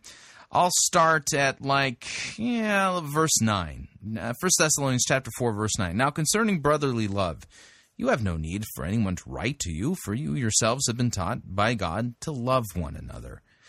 For that indeed is what you are doing, all the brothers throughout Macedonia. But we urge you, brothers, to do this more and more, and to aspire to live quietly, and to mind your own affairs, and to work with your hands as we have instructed you, so that you may walk properly before outsiders and be dependent on no one. Let me read verse 11. Aspire to live quietly. It doesn't say to aspire to live adventurously, as if somehow that's the norm. No, the admonition for Christian brothers at the church there in Thessalonica is to, live quietly. How about Ephesians? Ephesians chapter, 4, verse 26. Be angry. Do not let the sin go down on your anger. Give no opportunity to the devil. Let the thief no longer steal, but rather let him labor, doing honest work with his own hands, so that he may have something to share with anyone in need. Let no corrupting talk come from your mouths, but only what is good for building up, as fits the occasion, that it may give grace to those who hear. Yeah, when you get to the things that are the therefores of the gospel, You are been saved by grace through faith. Therefore, live quietly. Work hard with your hands. Serve your neighbor in your vocation. Seems kind of ordinary and mundane, but apparently Vince Antonucci hasn't read those passages. So there's a problem out there. The problem is there's not people out there being adventurous. In fact, he says you can't play it safe and please God, but yet, see, that's the thing. Where in Scripture does it say I can't please God unless I live adventurously? I can't think of a single passage that says that. We continue. Set on this adventure together. Later in the story, once they're into the adventure, the little daughter says, at one point, she says, "Daddy, how come you don't tell us stories anymore?"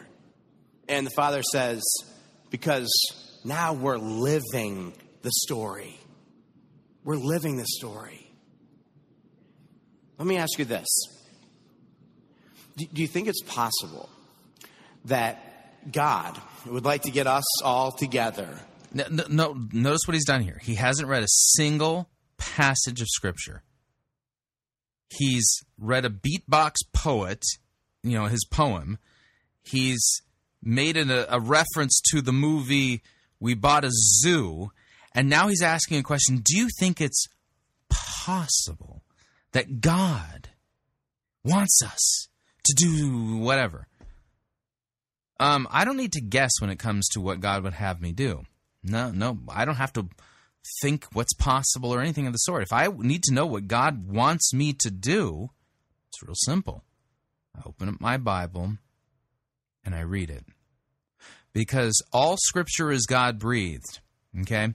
All Scripture equips the Christian for every good work that God would have you do. I don't need to guess. I don't need to wonder. I don't need to scratch my head and go, Nope. Open up my Bible and read it. That requires me, though, to be very conversant with God's Scripture. All of it. All of it. But it's clearly revealed. It's unambiguous. No guesswork is involved.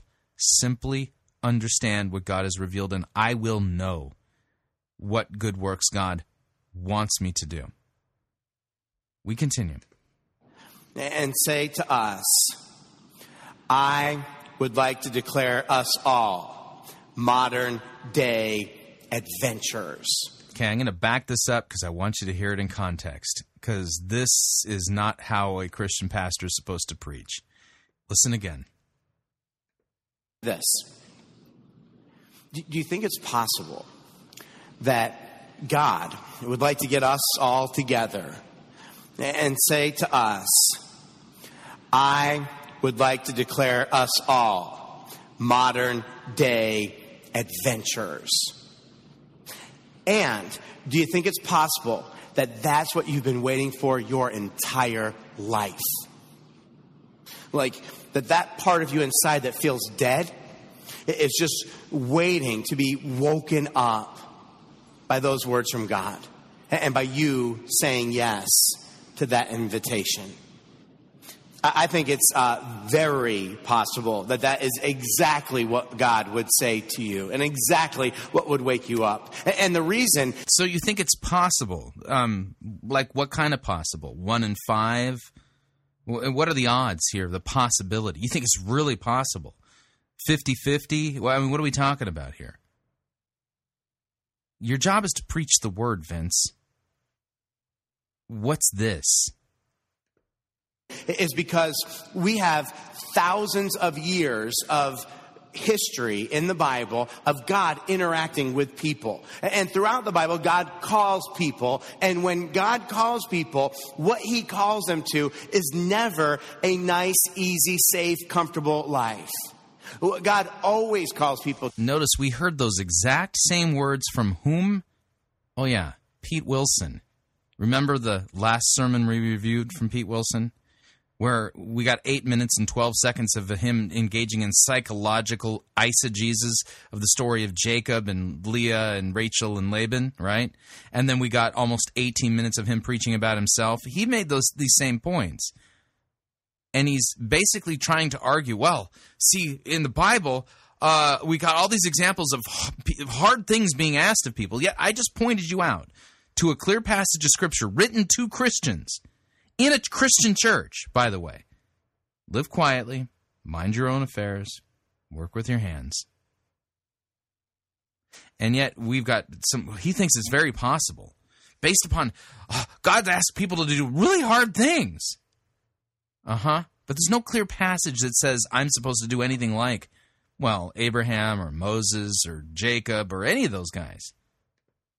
Too is an adventure.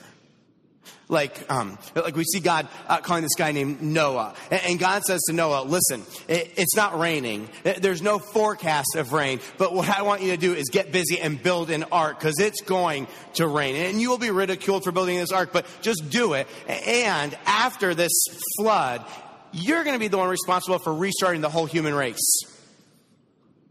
Okay, kind of big. God speaks to Abraham, and God... Notice he's making the same mistake Pete Wilson made, thinking that the Bible's about you, and it's not. It's about Christ. It's about the promised coming Messiah. God says, listen, I want you to go. I'm not going to tell you the place you're going to. I'm not going to tell you where you're going. I just want you to go. I'll tell you when you get there. And when you get there, not only will you have left behind everything you've ever known and gone to this new place, as a 99-year-old, I want you to have your first child and start a family. Okay. God speaks to this guy, Moses, and he says, you know, Moses, you've built kind of a nice life for yourself as a shepherd, but what I want you to do is I want you to go back to the country of Egypt, where you are a wanted fugitive for murdering someone. I want you to go back there, and I want you to confront the Pharaoh, the most powerful man in the world, and I want you to demand that he let all my people go out of slavery.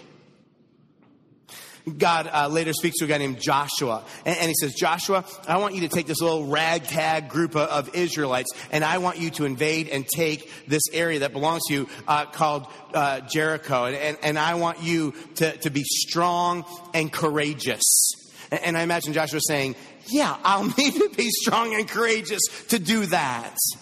Yeah, over and over. God calls David, the little kid, to fight a giant. God calls Esther to confront the king. He calls the disciples of Jesus to go out and share the message of God and his love with the entire world. Like, not just your city or no, you're responsible for the entire world. God always calls people to an adventure, to something beyond themselves, something they could never do on their own. There's a book in the New Testament called Hebrews.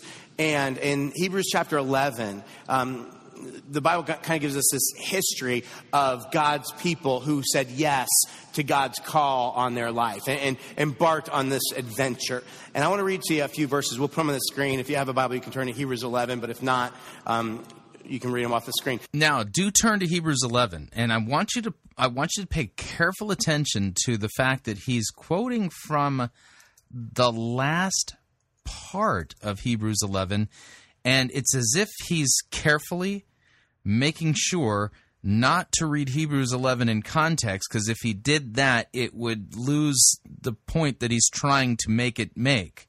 In other words, Hebrews 11 doesn't make the point that he's making. Remember, what's the point? Hebrews 11 is all about these people who took up God's adventurous thing for their lives and embraced it, right? That's not the point that Hebrews 11 is making, but listen to what he does. So Hebrews chapter 11, starting in verse 32. Starting at verse 32. Verse 32. Why is he going to the end? Answer, because if he started at the beginning, he couldn't make it say what he's about to try to make it say. Listen to what he does, and then I'll correct it. It says, and what more shall I say? I do not have time to tell about Gideon, Barak, Samson, Jephthah, David, Samuel, and the prophets, who, through faith, conquered kingdoms, administered justice, and gained what was promised, who shut the mouths of lions, quenched the fury of the flames, and escaped the edge of the sword, whose weakness was turned to strength and who became powerful in battle and routed foreign armies. Women received back their dead, raised to life again. Others were tortured and refused to be released so that they might gain a better resurrection. Some faced jeers and flogging, while still others were chained and put in prison. They were stoned. They were sawed in two. They were put to death by the sword. They went about in sheepskins and goatskins, destitute, persecuted, and mistreated. The world was not worthy of them. They wandered in deserts and mountains and in caves and holes in the ground. These were all commended for their faith, yet none of them received what had been promised. See, all through the Bible, thousands of years of history, God called people, and he always called them to something daring. Okay, stop. Boy, but he sure did try to make it. He tried really hard to make it look like Hebrews 11 is all about God calling us to do something daring. Context, context, context. Is that what Hebrews 11 is saying? That God is calling us all to something daring? Nope. Hebrews 11:1. By the way, if you're familiar with the Bible, then you'll know that Hebrews 11 is often referred to as the Great Hall of Faith, not the Great Hall of Adventure. Just so you know, Hebrews 11 is not the Hall of Fame for adventurers. No, it's Great Hall of Faith. Hebrews 11:1. Now faith is the assurance of things hoped for, the conviction of things that are not seen. For by faith the people of old received their commendation. By faith we understand that the universe was created by the word of God, so that what is seen is not made out of the things that are visible. By faith, Abel offered to God a more acceptable sacrifice than Cain, through which he was commended as being righteous, God commending him by accepting his gifts. And through his faith, though he died, he still speaks. Now, I want to point something out here, right out of the bat. Was it adventurous to offer a sacrifice to God? Hardly. This is not about being adventurous, is it? By faith, Enoch was taken up so that he should not see death. He was not found because God had taken him. Now, before he was taken, he was commended as having pleased God. And without faith, it is impossible to please God. Notice Hebrews 11:6 says, without faith, it is impossible to please God. So here we got Enoch, prior to the flood, being taken up to heaven because, according to Scripture, he was commended as having pleased God. Well, how did he do that? How did Enoch please God? Did he please God by being adventurous? Okay, remember the name of the sermon. You can't play it safe and please God. But Hebrews 11 Verse 6 doesn't say that. Hebrews 11:6 says, without faith, it is impossible to please God. For whoever would draw near to God must believe that he exists and that he rewards those who seek him. By faith, Noah, being warned by God concerning events as yet unseen, in reverent fear, not in a spirit of adventure, but in reverent fear, constructed an ark for the saving of his household. By this he condemned the world and became an heir of the righteousness that comes by faith. By faith, Abraham obeyed when he was called out to go to a place that he was to receive as an inheritance. And he went out not knowing where he was going. By faith, he went to live in the land of promise, as in a foreign land, living in tents with Isaac and Jacob, heirs with him of the same promise. For he was looking forward to the city that has foundation, whose designer and builder is God. By faith, Sarah herself received power to conceive, even when she was past the age, since she considered him faithful who had promised. Therefore, from one man, and him as good as dead, were born descendants as many as the stars of heaven, and as many as the innumerable grains of sand by the seashore. Now you see here that the inspired writer of the book of Hebrews makes it clear that all of this is by faith, and he continues listing more and more people, and by the time we get to verse 32, we're just about finished with this chapter. where he says, "And what more shall I say? For time would fail me to tell of Gideon, Barak, Samson, Jephthah, David, and Samuel, and the prophets, who through faith conquered kingdoms, enforced justice, obtained promises, stopped the mouths of lions." You see, by skipping to Hebrews 11:32, Vince Antonucci doesn't have to get into that thorny theology about being saved by grace through faith, and really divulging that this passage isn't about an adventurous spirit. By starting at verse 32, he's able to create the misperception that this passage is teaching us that we need to be adventurers. But that's not what this text is saying at all. Not at all. What he's doing is twisting God's word, engaging in deception. Deception, by the way, is the tool and weapon, not of God, but of the devil. We continue. Something difficult, something dangerous, something beyond themselves. And I think the reason God does that is because it forces that person to rely on him. Right? If he gives you a challenge that you can do on your own, you don't need God. But when he gives you something beyond yourself, man, then you have to get into this vital relationship, this dependence on God. You have to enter into this dangerous partnership with God. And when you accomplish whatever it is that God called you to, man, God gets the glory. Because people look at you and you're like, you couldn't do that on your own. And they realize that there is something great about God. So let me ask you this. All through the Bible, thousands of years, we see God calling person after person after person. And every time he calls them to something bigger than themselves, something daring. Do you think it's possible that after thousands of years of that maybe at some point after the Bible, God went, I'm done with that. I'm going to move on. I'm going to do things different now. And so instead of God being like Moses. Now notice, he is not actually teaching a biblical text. He's making an inference from these passages that really can't be supported and is directly contradicted by the passages I just quoted from Ephesians and 1 Thessalonians 4. Work quietly with your hands, minding your own business, right? And so he's basically trying to create the impression that this is one of the overarching messages of the Scripture, because all the people who were called to do these things, they were called to adventure, right?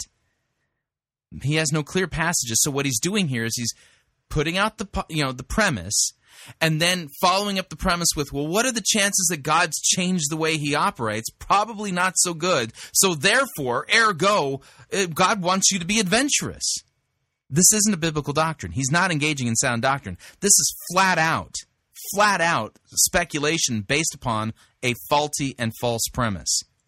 Lead my people out of slavery. Esther, confront the king. David, fight the giant. Now he's like, Bob, make as much money as you can, and then try to retire early and play golf for the last 20 years of your life. That's all I have for you. I don't think so. Do you think he's like, Julie, try to raise some good kids and maybe serve on the PTA? That's all I have for you. This is, man. Let me read it again. 1 Thessalonians chapter 4, okay? Verse 9, concerning brotherly love, you have no need for anyone to write to you, for you yourselves have been taught by God to love one another. For that indeed is what you are doing to all the brothers throughout Macedonia.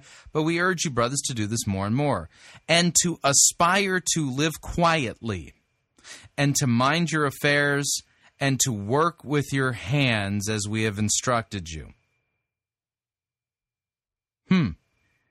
Who inspired the Apostle Paul to pen those words? Answer, God the Holy Spirit. So who are you going to believe? A guy who is basically trying to engage in speculation to create a theological doctrine of adventure from his speculations, or are you going to believe the clear teaching of the Word of God? Those are your choices. Maybe he's like, Frank, I know you hate your job, but try to enjoy your weekends. You should try fantasy football. You enjoy football? You like statistics? It's a perfect fit for you. That's all I have for you. I don't think so. I don't think God changed at any point. God doesn't call people to a safe, comfortable life. He calls them to be modern day adventurers. And God is calling And he has no biblical passage that says that. And I just quoted you passages that flat out contradict him. God has not called us to be modern day adventurers. This is crazy and it's deceptive. God is calling you to an adventure. God is calling you to something that's going to move you outside of your comfort zone. It's something that seems a little too risky for you. And he's doing it so that you'll learn to rely on him and so that you can live life with him and live a life that really matters. And so instead of whatever, instead of watching stories on TV and in movie theaters, reading stories in novels, you will be living a story. You'll be living a story because you'll be doing something that you'd never do without him. We're calling this series Renegade. The idea of the series is that God calls us to live in a certain way. But the way that God calls us to live is so different than what we're used to. It's so different than what might seem normal or comfortable to us. It's so different than the way most people live that most people won't choose to live the way God's calling us to live. Renegade, that's the name of the sermon series.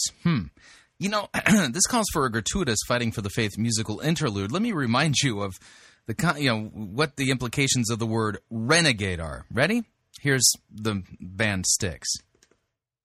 Oh, Mama, I'm in fear for my life from the long arm of the law. Lawman is putting an end to my running, and I'm so far from my home. Oh, Mama, I can hear you a-crying. You're so scared and all alone. Hangman is coming down from the gallows, and I don't have very long.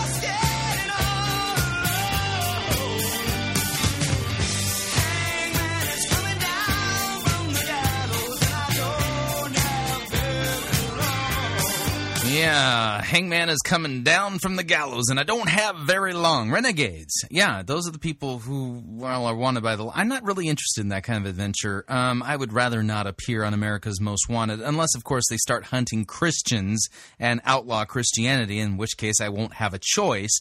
But I don't generally choose to seek after adventure. You understand what I'm saying? Nor do I really want to be a renegade. We continue.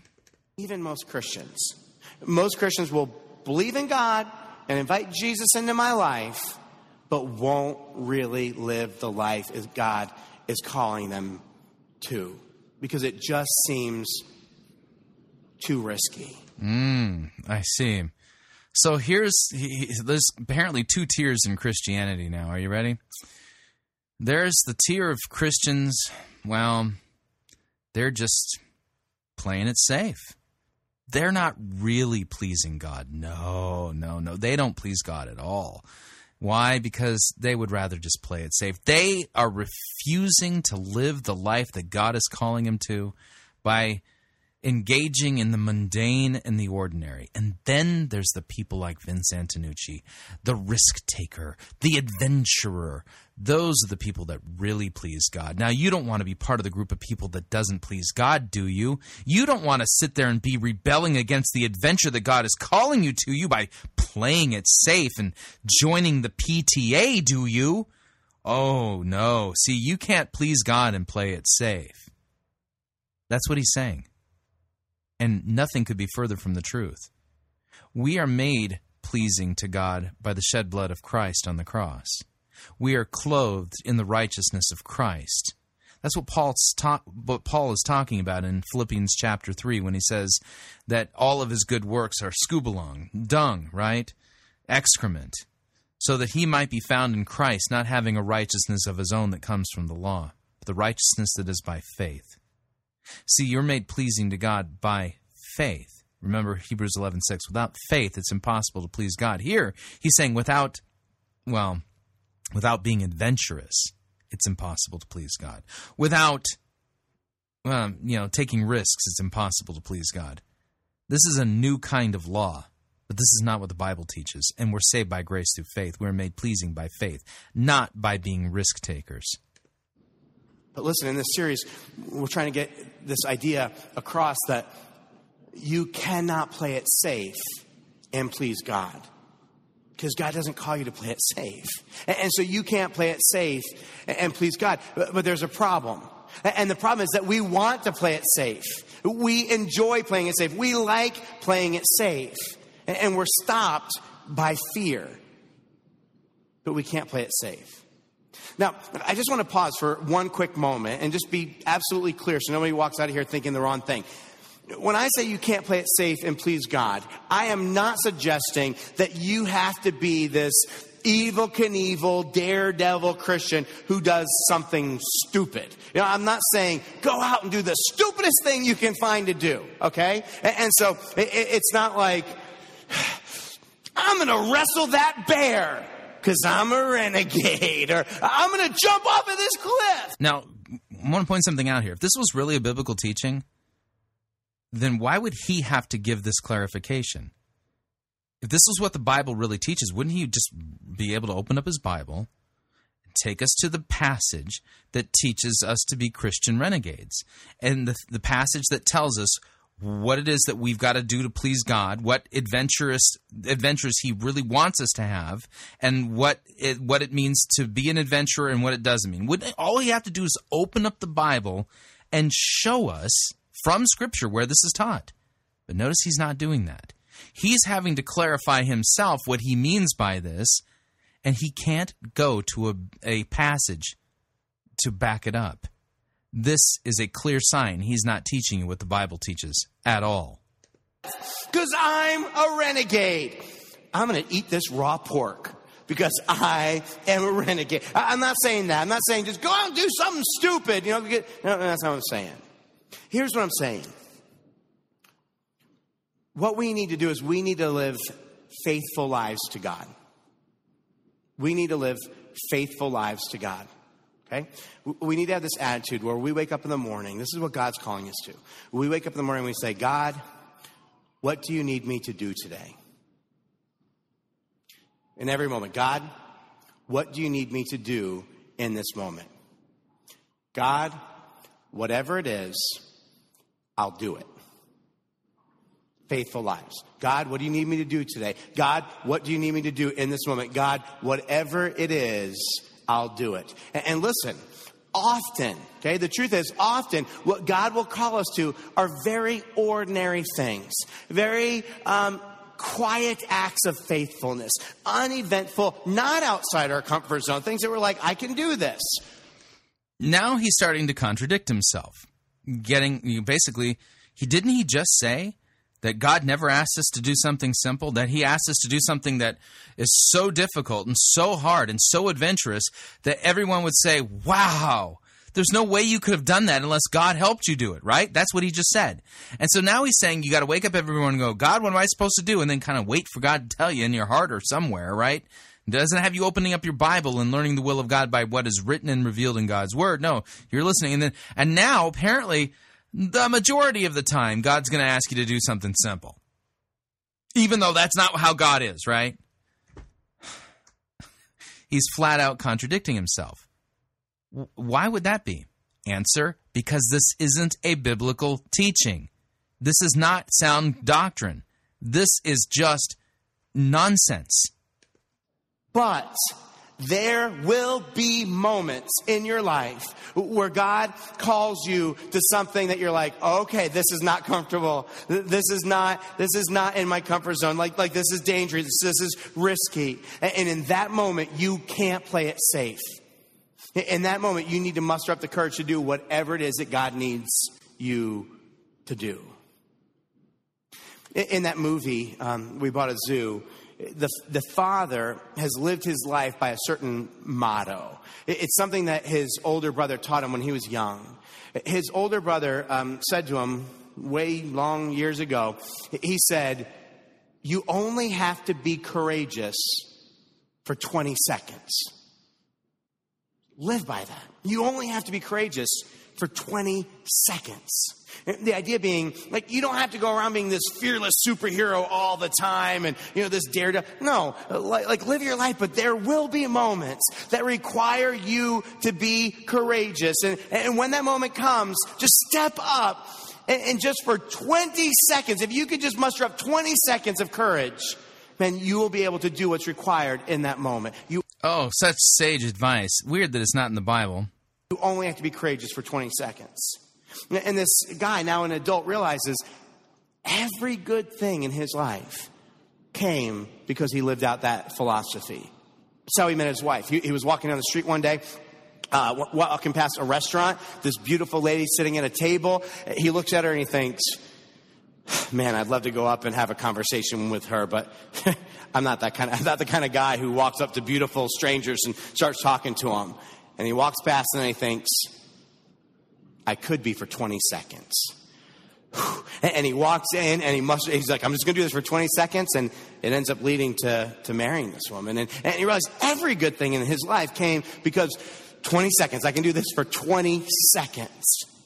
And now he's trying to teach the same thing, the same motto to his kids. At one point, he tells his son, he says, son, sometimes all you need is 20 seconds of courage. Literally 20 seconds of insane bravery. And I promise you something great will come out of it. God, what do you need me to do today? What do you need me to do in this moment? Whatever it is, I'll do it. Often ordinary, uneventful, quiet, faithfulness kind of things. But there will be times, there will be moments when what's required of you will take 20 seconds of insane bravery.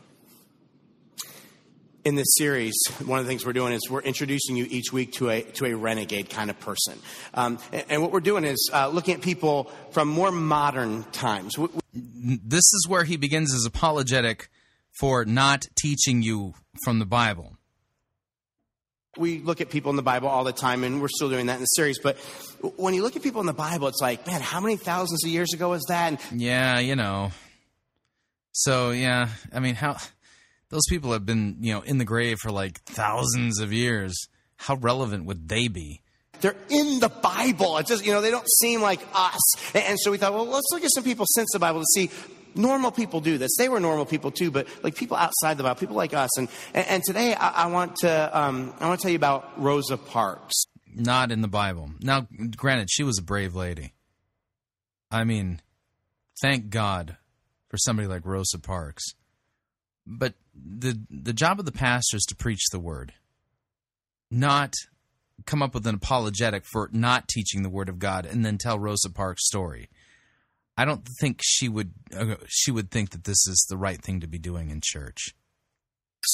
It's interesting. People who knew Rosa Parks, if you read about her, people who knew her well, described her with words like quiet, gentle, unassuming, soft-spoken, sweet, small in stature. We're not talking about somebody who is like, big and bold and brave. We are talking about somebody who really loved God This was a lady who committed her life to following Jesus. One of the things that she did was she volunteered for the NAACP because she felt like God called her to that. And, they were working to get equal rights for African Americans, and she wanted to be a part of making that happen. And now, she was not on like the front lines of the battle. Again, we're not talking about a bold, brave woman. What she did is, after work, her job was she ironed clothes all day long. Montgomery Fair department store, went in the morning, stood over an ironing board all day long. And after work, she would take a bus to the NAACP office where she would volunteer. She had two roles where she volunteered. One, she kept track of membership payments. And two, she went and read to little kids in the neighborhood. Again, quiet, gentle, unassuming, soft-spoken, sweet. Well, one day after work, she got in the bus, like always, December 1st, 1955, and she sat in the first row of the colored section. And as the bus continued to fill up with people, the bus driver ordered her to move to the back of the bus. And that was the moment. That was the moment that required courage. And in that moment, this quiet, gentle, unassuming, gentle, soft-spoken, sweet woman said one word. She said, "No." The bus driver told her that if she didn't move, she would be arrested. And Rosa Parks said, "You may do that." The whole interaction probably took 20 seconds. And that one word, no, it ignited one of the most important civil rights movements of the 20th century. It helped America to find its better self. And all it took was 20 seconds of insane bravery. And you and I, we will have moments like that as well. We'll have lots of our days filled with just quiet acts of faithfulness, just serving in inconspicuous ways within our comfort zone. But there will be moments, and you'll know when it arrives, when you just need to step up and you need to have the insane bravery to do whatever it is that God is calling you to do, whatever it is that faith requires. Now, I think the question is, man, where do you get that? Where do you get that courage, that insane bravery? Well, you get it from God. You get it from God. You know, it's interesting. All those stories in the Bible, Noah and Abraham and Moses and Joshua, all those stories, when God calls someone to an adventure, when God calls someone to something that's daunting and difficult and daring and beyond themselves, God always makes a promise. And the promise that God makes to those people is, he says, "I will be with you. So you go do this, but no, I will be with you."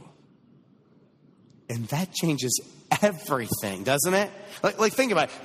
That changes everything. You know what it's like? It's like being out in the playground and like the big bully challenges you to a fight, and it's a fight you know you cannot win.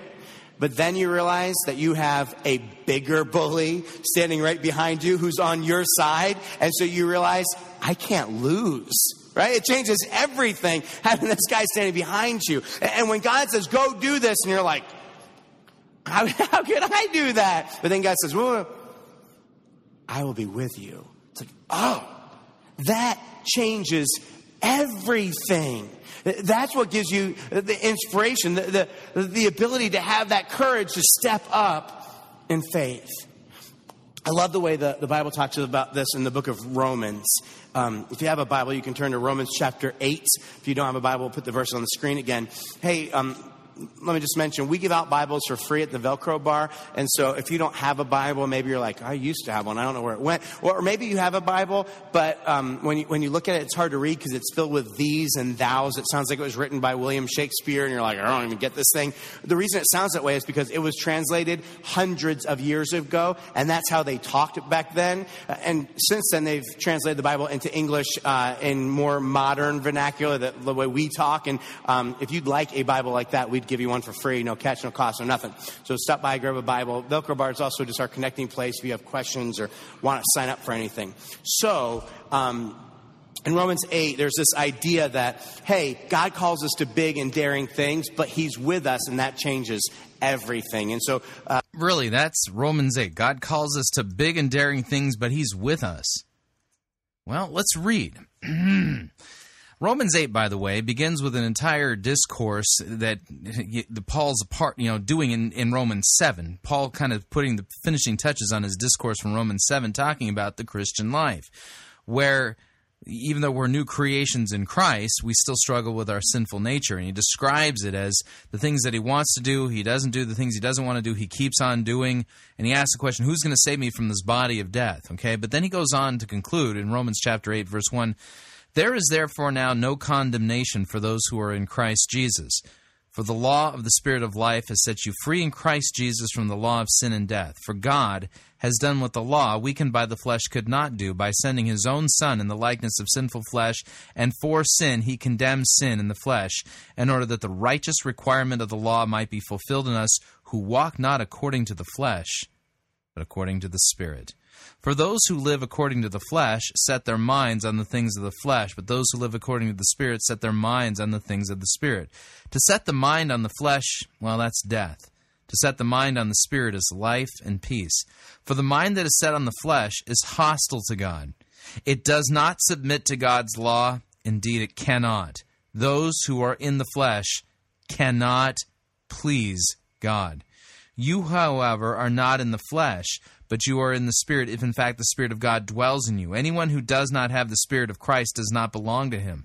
But if Christ is in you, although the body is dead because of the sin, the Spirit is life because of righteousness. If the Spirit of him who raised Jesus from the dead dwells in you, he who raised Jesus Christ from the dead will also give life to your mortal bodies through his Spirit who dwells in you. So then, brothers, are we debtors? Well, not to the flesh, to live according to the flesh. For if you live according to the flesh, you will die. But if by the Spirit you put to death the deeds of the body, then you will live. Yeah, it doesn't seem anything, I don't see anything here in Romans 8 about being an adventurer and God being with us through our adventures. Let me back that up so you can hear what he claims this chapter of Romans is about. It's our connecting place if you have questions or want to sign up for anything. So, in Romans 8, there's this idea that, hey, God calls us to big and daring things, but he's with us, and that changes everything. And so... didn't see that. Let's look at it starting in verse 31. Verse 31. Maybe I need to go down. Okay, so God's going to be with us with big, daring things. So 8:31. Let's go all the way down. So what shall we say to these things? If God is for us, who can be against us? Well, okay, we've got to back it up and get some context here. All right, so likewise, the Spirit... let me just continue where I left off, okay? 8:12. So then, brothers, we are debtors, not to the flesh, to live according to the flesh. For if you live according to the flesh, you will die. But if you by the Spirit you put to death the deeds of the body, you will live. For all who are led by the Spirit of God are sons of God. For if you did not receive the spirit of slavery to fall back into fear, but you have received the Spirit of adoption as sons, by whom we cry, Abba, Father. The Spirit himself bears witness with our spirit that we are children of God, and if children, then we are heirs, heirs of God and fellow heirs with Christ, provided that we suffer with him in order that we may be glorified with him. For I consider that the sufferings of this present time are not worth comparing to the glory that is to be revealed in us, or revealed to us. For the creation waits with eager longing for the revealing of the sons of God. For the creation was subjected to futility, not willingly, but because of him who subjected it, in hope that the creation itself will be set free from its bondage to corruption and obtain the freedom of the glory of the children of God. For we know that the whole creation has been groaning together in pains of childbirth until now. And not only the creation, but we ourselves who have the first fruits of the Spirit groan inwardly as we wait eagerly for adoption as sons and the redemption of our bodies. For in this hope we were saved. Now hope that is seen, well, that's not hope. For who hopes for what he sees? But if we hope for what we do not see, we wait for it with patience. Likewise, the Spirit helps us in our weakness, for we do not know what to pray. We do not know what to pray for as we ought, but the Spirit himself intercedes for us with groanings too deep for words, and he who searches hearts knows what is the mind of the Spirit, because the Spirit intercedes for the saints according to the will of God. And we know that those who love God, all things work together for good for those who are called according to his purpose. For those whom he foreknew, he also predestined to be conformed to the image of his Son, in order that he might be the firstborn among many brothers. And those whom he predestined, he also called. And those whom he called, he also justified. And those whom he justified, he also glorified. So what shall we say then to these things? If God is for us, who can be against us? He who did not spare his own Son, but gave him up for us all, how will he not also with him graciously give us all things? Who shall bring any charge against God's elect? It is God who justifies. So then who is to condemn? Christ Jesus is the one who died, more than that, who was raised, who is at the right hand of God, who indeed intercedes for us. So who shall separate us from the love of Christ? Shall tribulation or distress or persecution or famine or nakedness or danger or sword? As it is written, for your sake we are being killed all day long, and we are regarded as sheep to be slaughtered. No, in all these things we are more than conquerors through him who loved us. I've read all the way to verse 37. I didn't see anything in Romans chapter 8 in the early portion or in the middle portion about the big ideas that God's called us to adventure. Let me back it up again. Listen to what he says this passage is about. It's our connecting place if you have questions or want to sign up for anything. So, in Romans 8, there's this idea that, hey, God calls us to big and daring things, but he's with us, and that changes everything. And yeah, I didn't see that. So let's look at it starting in verse 31. It says, what then shall we say in response to this? To the fact that God's calling us to big and daring things? That's not what the passage says at all. I just read almost all of chapter 8. You're not telling the truth about what this passage teaches. If God is for us, so he's like, if God has promised you, he'll be with you. If God's standing behind you on the playground, and he says, who can be against us? The idea is, who cares? Who cares how big the adventure? Who cares how big the risk? Who cares how big the bully if you have a bigger God with you? Okay? So it says, what then shall we say in response to this? If God is for us, who can be against us? He who did not spare his own Son, but gave him up for us all, how will he not also, along with him, graciously give us all things? Who will bring any charge against those whom God has chosen? It is God who justifies. Who is he that condemns? Christ Jesus, who died, more than that, who is raised to life, is at the right hand of God and is also interceding for us. So the idea there, by the way, is kind of like, you have God the Father standing behind you, and then he's like, oh yeah, by the way, Jesus is also back there too. Like they're both on your side. Okay. Verse 35, he says, who shall separate us from the love of Christ? Shall trouble or hardship or persecution? Now notice, he's quoting these passages as if the ones preceding it tell us about God's calling us to adventure, but don't worry, God's behind you like, your big brother on the playground. Or famine, or nakedness. I think that one's weird, by the way. It's like, how did that get in there? Or danger, or sword. It got in there because this isn't talking about adventure. That's not what this is talking about. This is talking about something completely different. That's why that's in there. It's talking about persecution, not adventure. Lord, as it is written, for your sake, we face death all day long. We are considered as sheep to be slaughtered. So he's like, we have this daring, daunting, difficult task in front of us all day long. And people would look at us and go, no, this is talking about persecution, those who are going to give the ultimate witness regarding Christ by literally laying down their own lives rather than disown Jesus. That's what this is talking about. Dead meat. Look at the bully he's facing. He can't do this. Like, you're in trouble. But then check this out. Verse 37, he says, no. And all these things, all these adventures, all these risks, fighting these bullies. He says, in all these things, we are more. Notice he was engaging in eisegesis. He was sticking words in there that are not in the text. They're not implied in that text. They're not taught in that text. That's not what this text is about. They conquerors through him who loved us. For I am convinced that neither death nor life, neither angels nor demons, neither the present nor the future, nor any powers, neither height nor depth, nor anything else in all creation will be able to separate us from the love of God that is in Christ Jesus, our Lord. He's like, listen, whatever it is that you need to do, it's not just that you're going to win. You can be more than a conqueror if you have God with you. And nothing can separate you from God and his love. And so really, whatever it is that you have to lose, it doesn't really matter. It may feel like it really matters, but it doesn't really matter, because when you go through it, whatever you've lost, whatever you struggled with, you still have the love of God. And that's what you really need. And that's what gives us the courage to step up and do whatever faith requires, because we know that God is with us, and nothing can separate us from the love of God, the protection of God, the provision of God. And so I need to ask you this. What is it that God is calling you to? And God still does this. So what is God calling you to?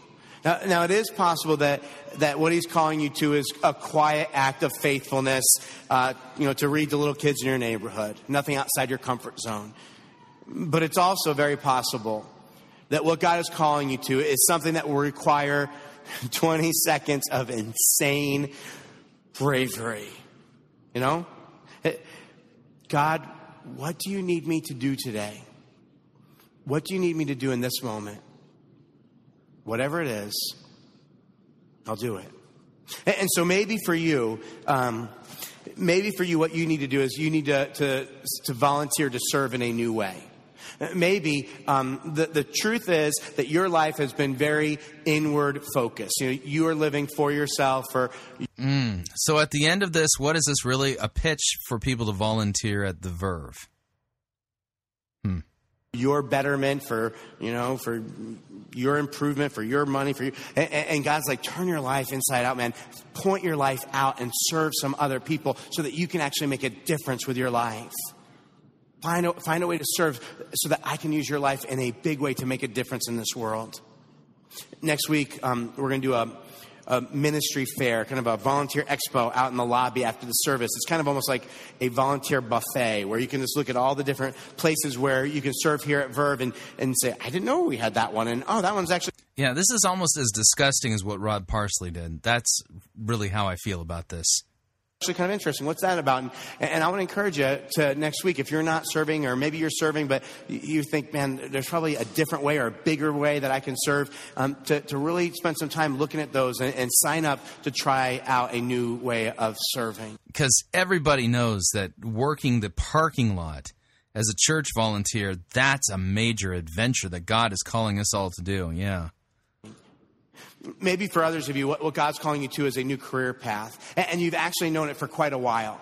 Like that you are in the wrong job, you're not where you need to be, but fear has held you back from making the changes because what might happen and what if this? And what you need to do is you need to muster up that 20 seconds of courage to do what you know you need to do. For others, maybe God's calling you to generosity. Because you have stuff, but you hold it with like an iron grip. And God's like, loosen your grip and be generous with God or maybe with a person in need. For others of you, maybe it's that you have a secret sin. It's this sin that has beset you. It has dragged you down for a long time. And part of the power it has over you, part of its allure, is that no one knows. No one knows. And what you need to do is you need to muster up 20 seconds of courage to sit down with a trusted friend and tell them and ask them for help. Or maybe what you need to do is a conversation regarding someone else's sin. Maybe you have a friend, maybe a close friend, and you've seen something in their life and you know what it's doing to their life. And you felt like you should say something, but you're just kind of filled with apprehension about that conversation. But if you care about your friend, it's the right thing to do. And so you need to go in love and speak truth into their life. And you need to ask God, help me to have the 20 seconds of insane bravery I will need to start that conversation. Weird having him say you need to speak truth into someone's life when this entire sermon is based on, well, twisted scripture and lies. Or it could be that the conversation you need to have is with your spouse. Because maybe your marriage has been drifting for quite a while and it's not drifting in the right direction and it's now not where it needs to be at all. And you both recognize it, but you never talk about it. It's never addressed. And so it just continues to drift in the wrong direction. And what you need to do is sit down and talk it out and say, let's look honestly at where we're at. And let's try to figure out the path to get where we need to be. Or maybe for some of you, what you need to do is give your life to God. You need to say yes to the invitation he's made to you to have a relationship with him. Say yes to what Jesus... Yeah, this doesn't make any sense. Nowhere in the Bible does it say that this is how somebody becomes a Christian, by giving their life to God. The gospel, the good news, is that Christ died for our sins. He gave his life for us. Everything in this sermon is wrong and backwards and upside down. This is not Christian. This isn't biblical teaching. This is something completely different. Did on the cross for you. Maybe you need to get baptized. We're doing baptisms in about 10 minutes, 15 minutes out back, and we've got several people getting baptized today. Baptism is when a person is lowered underwater and then raised out of water. And it's this picture, the symbolism is that it's a person who's going into a grave and then coming out of the grave. And the idea is that this person is kind of leaving their old life behind and starting a new life with God. A new life. Well, it's weird because Romans 6 says that in our baptisms we're buried with Christ and we're raised with Christ. For God. And some of you may not be ready for that. You may be like, dude, I am new. I'm trying to figure this stuff out. I don't know what's going on. But some of you are ready for it. You've been coming for a while, but you've never taken that step. Maybe you've gone to church growing up and you know this stuff. You believe it's true, but you've never said yes. You've never made it your own. And you need to do that. And maybe what's held you back is fear. What will people think of me? What will people say? What will God do with my life? If I really give my life to God, what's that going to look like? But you know it's the right thing to do. And so maybe today, maybe in your clothes, maybe you didn't come prepared, you don't have a bathing suit. In your clothes, you're going to get wet and you're going to go home soaking wet because you know that what you need to do is get baptized. And so you're going to muster up 20 seconds of insane bravery and do it. Listen, whatever it is that God is calling you to, listen, no more apathy. No more living in the kingdom of boredom. No more whatever. From today on, I would like to declare you all modern day adventurers. Because you can't play it safe and please God. And that's the end of the sermon. You can't play it safe and please God. So in other words, it's up to you to please God, and the only way you can do that is by being an adventurer. That's not the gospel. That's a different gospel, by the way, and that's a gospel of works, not the gospel of grace. That is a gospel of works by adventure. not the free gift of salvation won by Christ on the cross. Completely false gospel, false doctrine, based on twisted scripture, and it's just absolutely unbelievable. And here's the fun part. This is not an out-of-the-box sermon. This is standard fare in practically every seeker-driven church, if you can call it that, in the country and around the world. Sad. Absolutely sad and tragic. So what'd you think? I'd love to get your feedback. If you'd like to email me regarding anything you've heard on this edition or any previous editions of Fighting for the Faith, you can do so. My email address is talkback@fightingforthefaith.com, or you can subscribe on Facebook, facebook.com/Pirate Christian. Click on the subscribe button or follow me on Twitter. My name there, @Pirate Christian. Till tomorrow, may God richly bless you.